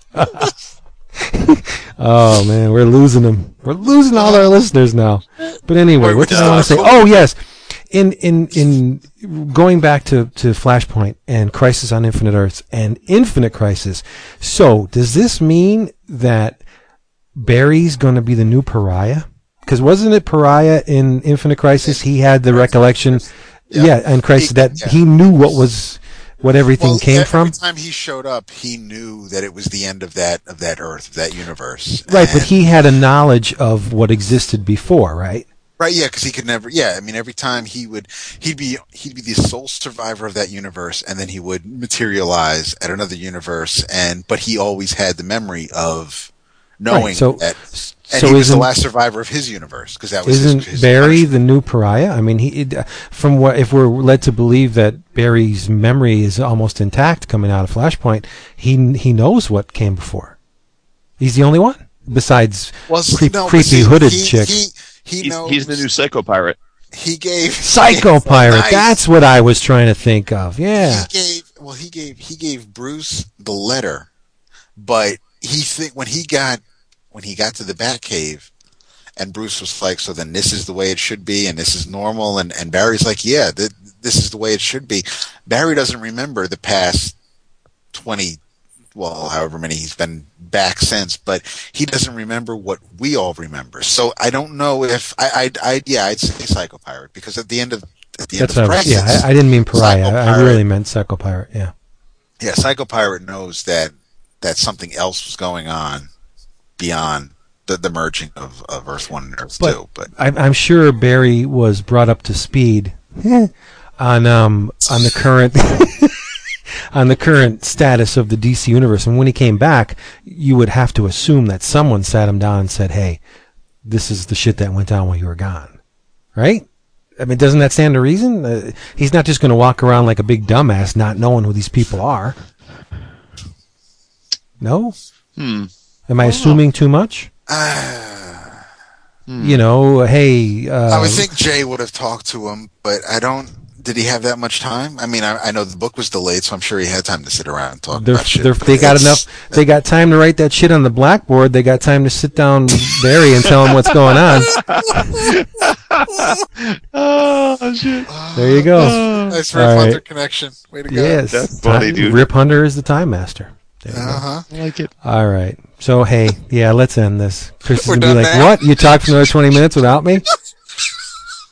We saved all the good stuff. I know. Keep talking. I know. Well, that's when you do 2 podcasts in one night and promote one on the second show. Why are you doing the other one? He was editing. You could tell he was. Lining up the shitty music to put in, you know. You're putting all his business out in the street. That's foul, dude. I love him. I love him. He's like, well, if you listen to my podcast, like, what? I don't even listen to my own. What the hell are you talking about? That guy's a great guy, that guy. Yeah. I love that guy. Don't be that guy, though. Shit, I am friggin' toasted. All right. Yeah, that's when we end it. Whenever someone says, yeah, I'm toasted, that's when we're done. I love you, man. Yeah, peace to the streets, people. Okay, bye, Jason. We love you. Good night, everybody. See ya. Free Tawana Brawley.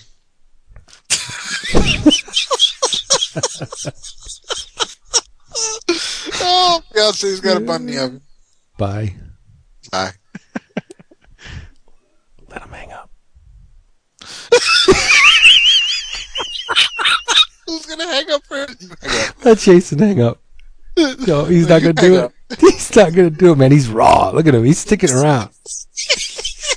He knows we got something planned. Look at him. I'll be sleeping tomorrow. He's smiling right now. I love you, Jason. Love you. You the man. Aw. No, you the man. What do you guys got planned over there? Nothing, man. Just go. We got this. Just go. Hey, you're in control. You can disconnect. I can't disconnect you, can I? Individually? Is that possible? I would never do that to you, though. I can't. Nah, free will. It's not free will. I don't believe in jumping where it's not my business. All right, let's take.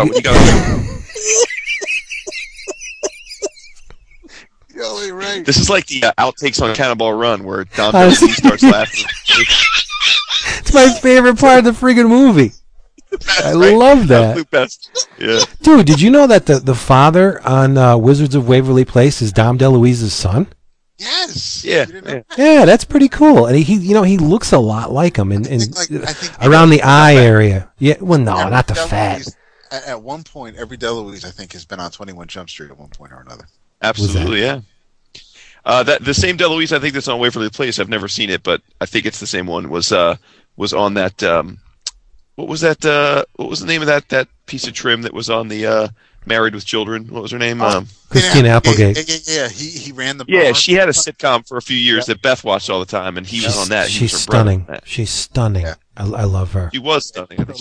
No, I think she's still the woman has gone through a lot of shit. So I mean, she's aging gracefully. Yes, to she's retain a fellow Big C survivor like you, right? That's right. Got to give her props. And she said, did you know that, I mean, this is a rumor, I don't know how true it is, that she took pictures of herself before the operation just to preserve what she looked like before. Like, I'm talking nude. Yeah. It's kind of sad, but you got to respect it because she went into it, she said, fuck it, I don't need them. You know what I mean? I'm more than a pair of boobs. I'm Christina goddamn Applegate. That's right. Yep. But no, that the kids watch Wizards of Waverly Place. That Selena Gomez is going to grow up to be a stunning woman.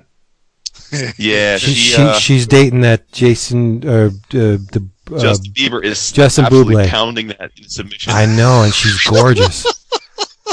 But they're not 18 yet, are they? He's not. She is. Oh, she is really. Okay, then I can talk about her. She's friggin' stunning. She is amazingly beautiful. She used to have a big head when she was a kid, but now that she grown out of the big head, she had a huge head. Like Jason says, what do you call it? The brow. You have a 5 head. She is 19. 5 heads. She is 19. Selena Gomez got a 5 head. Dude, she's 19. Perfectly legal. All right, good. Yeah, she's extremely attractive. Yeah, I think Bieber's probably like 17. Let's see. Yeah, but look at all his money. That's what she wants. She don't want this. Oh my God, she's rolling in it. She's not doing so bad for herself, dude. True. When you walk into Target and you see goddamn her face on this clothing line, what's that about? Look at that. She's making. He's sending. Wow. You know who keeps looking better every time I see a new picture of her is Raven Simone. She lost a little bit of weight. She's a beautiful girl to begin with. She really was. She was thick.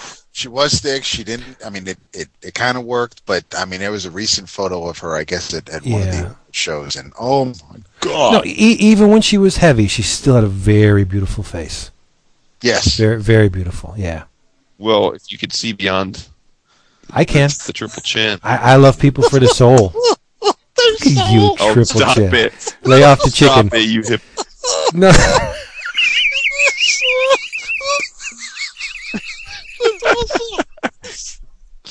She looks alright. No, she's a very attractive woman now. You know who's hot though? Still, Lark Voorhees. That's the best part. Mm-hmm. Bill Paxton's hot too. You don't think Lark Voorhees is hot? I guess. Yeah, I guess. Wait, who's that? from Saved by the Bell, dude. Yeah, Oh, what the... Yeah. That's Lisa. true, yeah. Or not Lisa. Yeah, no, not Ashley. What the hell was her name? She was Lisa. She's Lisa Turtle. Yeah, she was Lisa. Yeah, Lisa Turtle, yeah. Oh, okay. Because she's the only one who, kind of, I was going to say, actually, Topanga from Boy Meets World did not end up looking as good as she did on Boy Meets World. No, she was fine. Top Soup or whatever it is, or she does that little like vignette show on Comedy on E or something. Yeah. Yeah, she is kind of not pretty. It didn't work. Yeah. No, dude. Because she was Topanga? hot. What's that freaking guy that was on Saved by the Bell? Spook? What was it? The goofy guy? Screech. Spook. did He was a spot. What the hell? Didn't he get like pulled in for film and shit? Dustin Diamond. Yeah, for like doing clandestine porno movies. Like he'd be bringing shit in and he'd be taping it and stuff. Yeah. Yeah, he did porn, yeah. I don't know why they Spook. I didn't know where I got that from, but whatever. Unheard of, dude. No, I wasn't. My goodness. Let's go. Okay, shall we go? Dude, do you remember he did a celebrity boxing pay-per-view where he fought Rorschach? Or Horshack? Oh, Michael, what's his name? Haley, no. The dude who played Rorschach. Not Rorschach. Horshack. Horshack. Yeah. That's weird. I don't remember that. Isn't that hilarious? It was nuts. Ron Palillo. Ron Palillo, yes. Not to be confused with Ron Palillo of the Italy tour.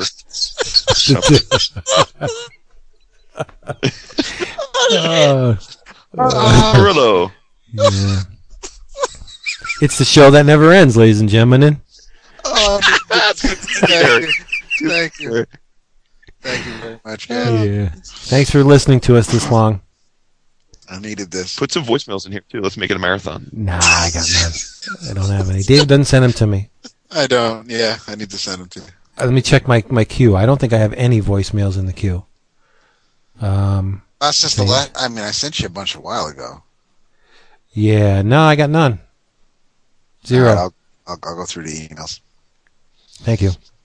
You're welcome. And if you'd like to get on our show with a voicemail, you can call us at where, David? 206-312-5239. 206-5 what? 206-312-5239. 312-5239. There you go. Yeah. Hey. Thank you, Garrett Morris. What? Word up to your mother. Freako. All right. Good night, everybody. We're out. Peace out, y'all. See ya. Yeah. You good? Go to for real. Go to bed, Jason. And then hit the sack, fellas. Yeah. Night. Night. Good night. No, you good night. You hang up. No, you go. He's not going. He's not doing it. This is the song, man. Worst episode ever. No shit. Seriously. I was like meandering, and I think the This will be the episode Jeff Johns and Jim Lee listens to because we talked. Yeah, the Flashpoint stuff. We were pretty much on point. I thought it just disintegrated after that. It went right into the toilet. Did Bendis punch Chris in the nuts or something? Get a little bit of wet on him on a stall or something. I don't know. A little wet. He just a little wet. A little wet. He's like Lloyd Kaufman in what is it, Terra Firma. Did you ever see that? No. Lloyd Kaufman is the blind director of the next Troma movie, and he's in the men's room, and he's blind, and he's at the urinal, and somebody calls him, and he just turns, and while he turns, he's like pissing on everybody. It's just gold, comedy gold. Get him right. later. Yeah, no, I love Troma movies. My favorite. You do. Yeah. All right, let's go. Hey, everybody. See ya. Peace. Is it? Bye. For real? Good night. For real. Good night. Good night. Yeah. Good night. Night. Night.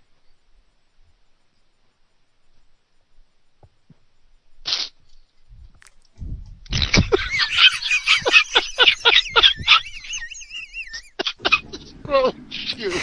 He's too crafty for us, David. I gotta pee. He is a smart feller. I gotta look Good for night. a water bottle so I can pee. Yeah, you go pee. Good night, Jason. Love you so much. Good night, Chris. Later. See ya. Hi, guys. Bye.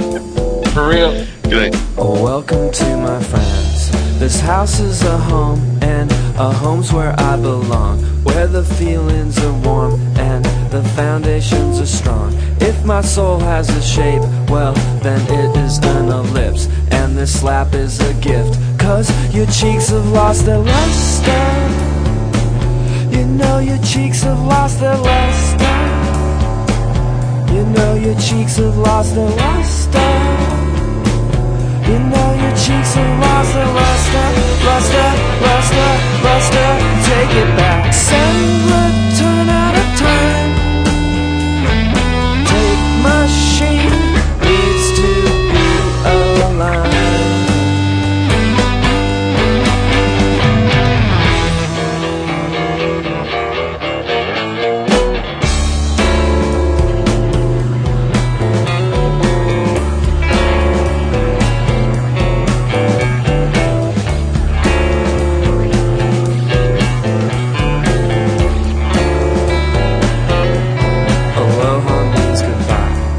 Also hello, it's in how you inflect. Put the bark in the dog and you've got a guardian. When the capital's S, it is followed by a T, and it's probably me. And the tones are grouped in clusters. You know the tones are grouped in clusters. Well, the tones are grouped in clusters. You know the tones are grouped in clusters, clusters, clusters, clusters. Take it back.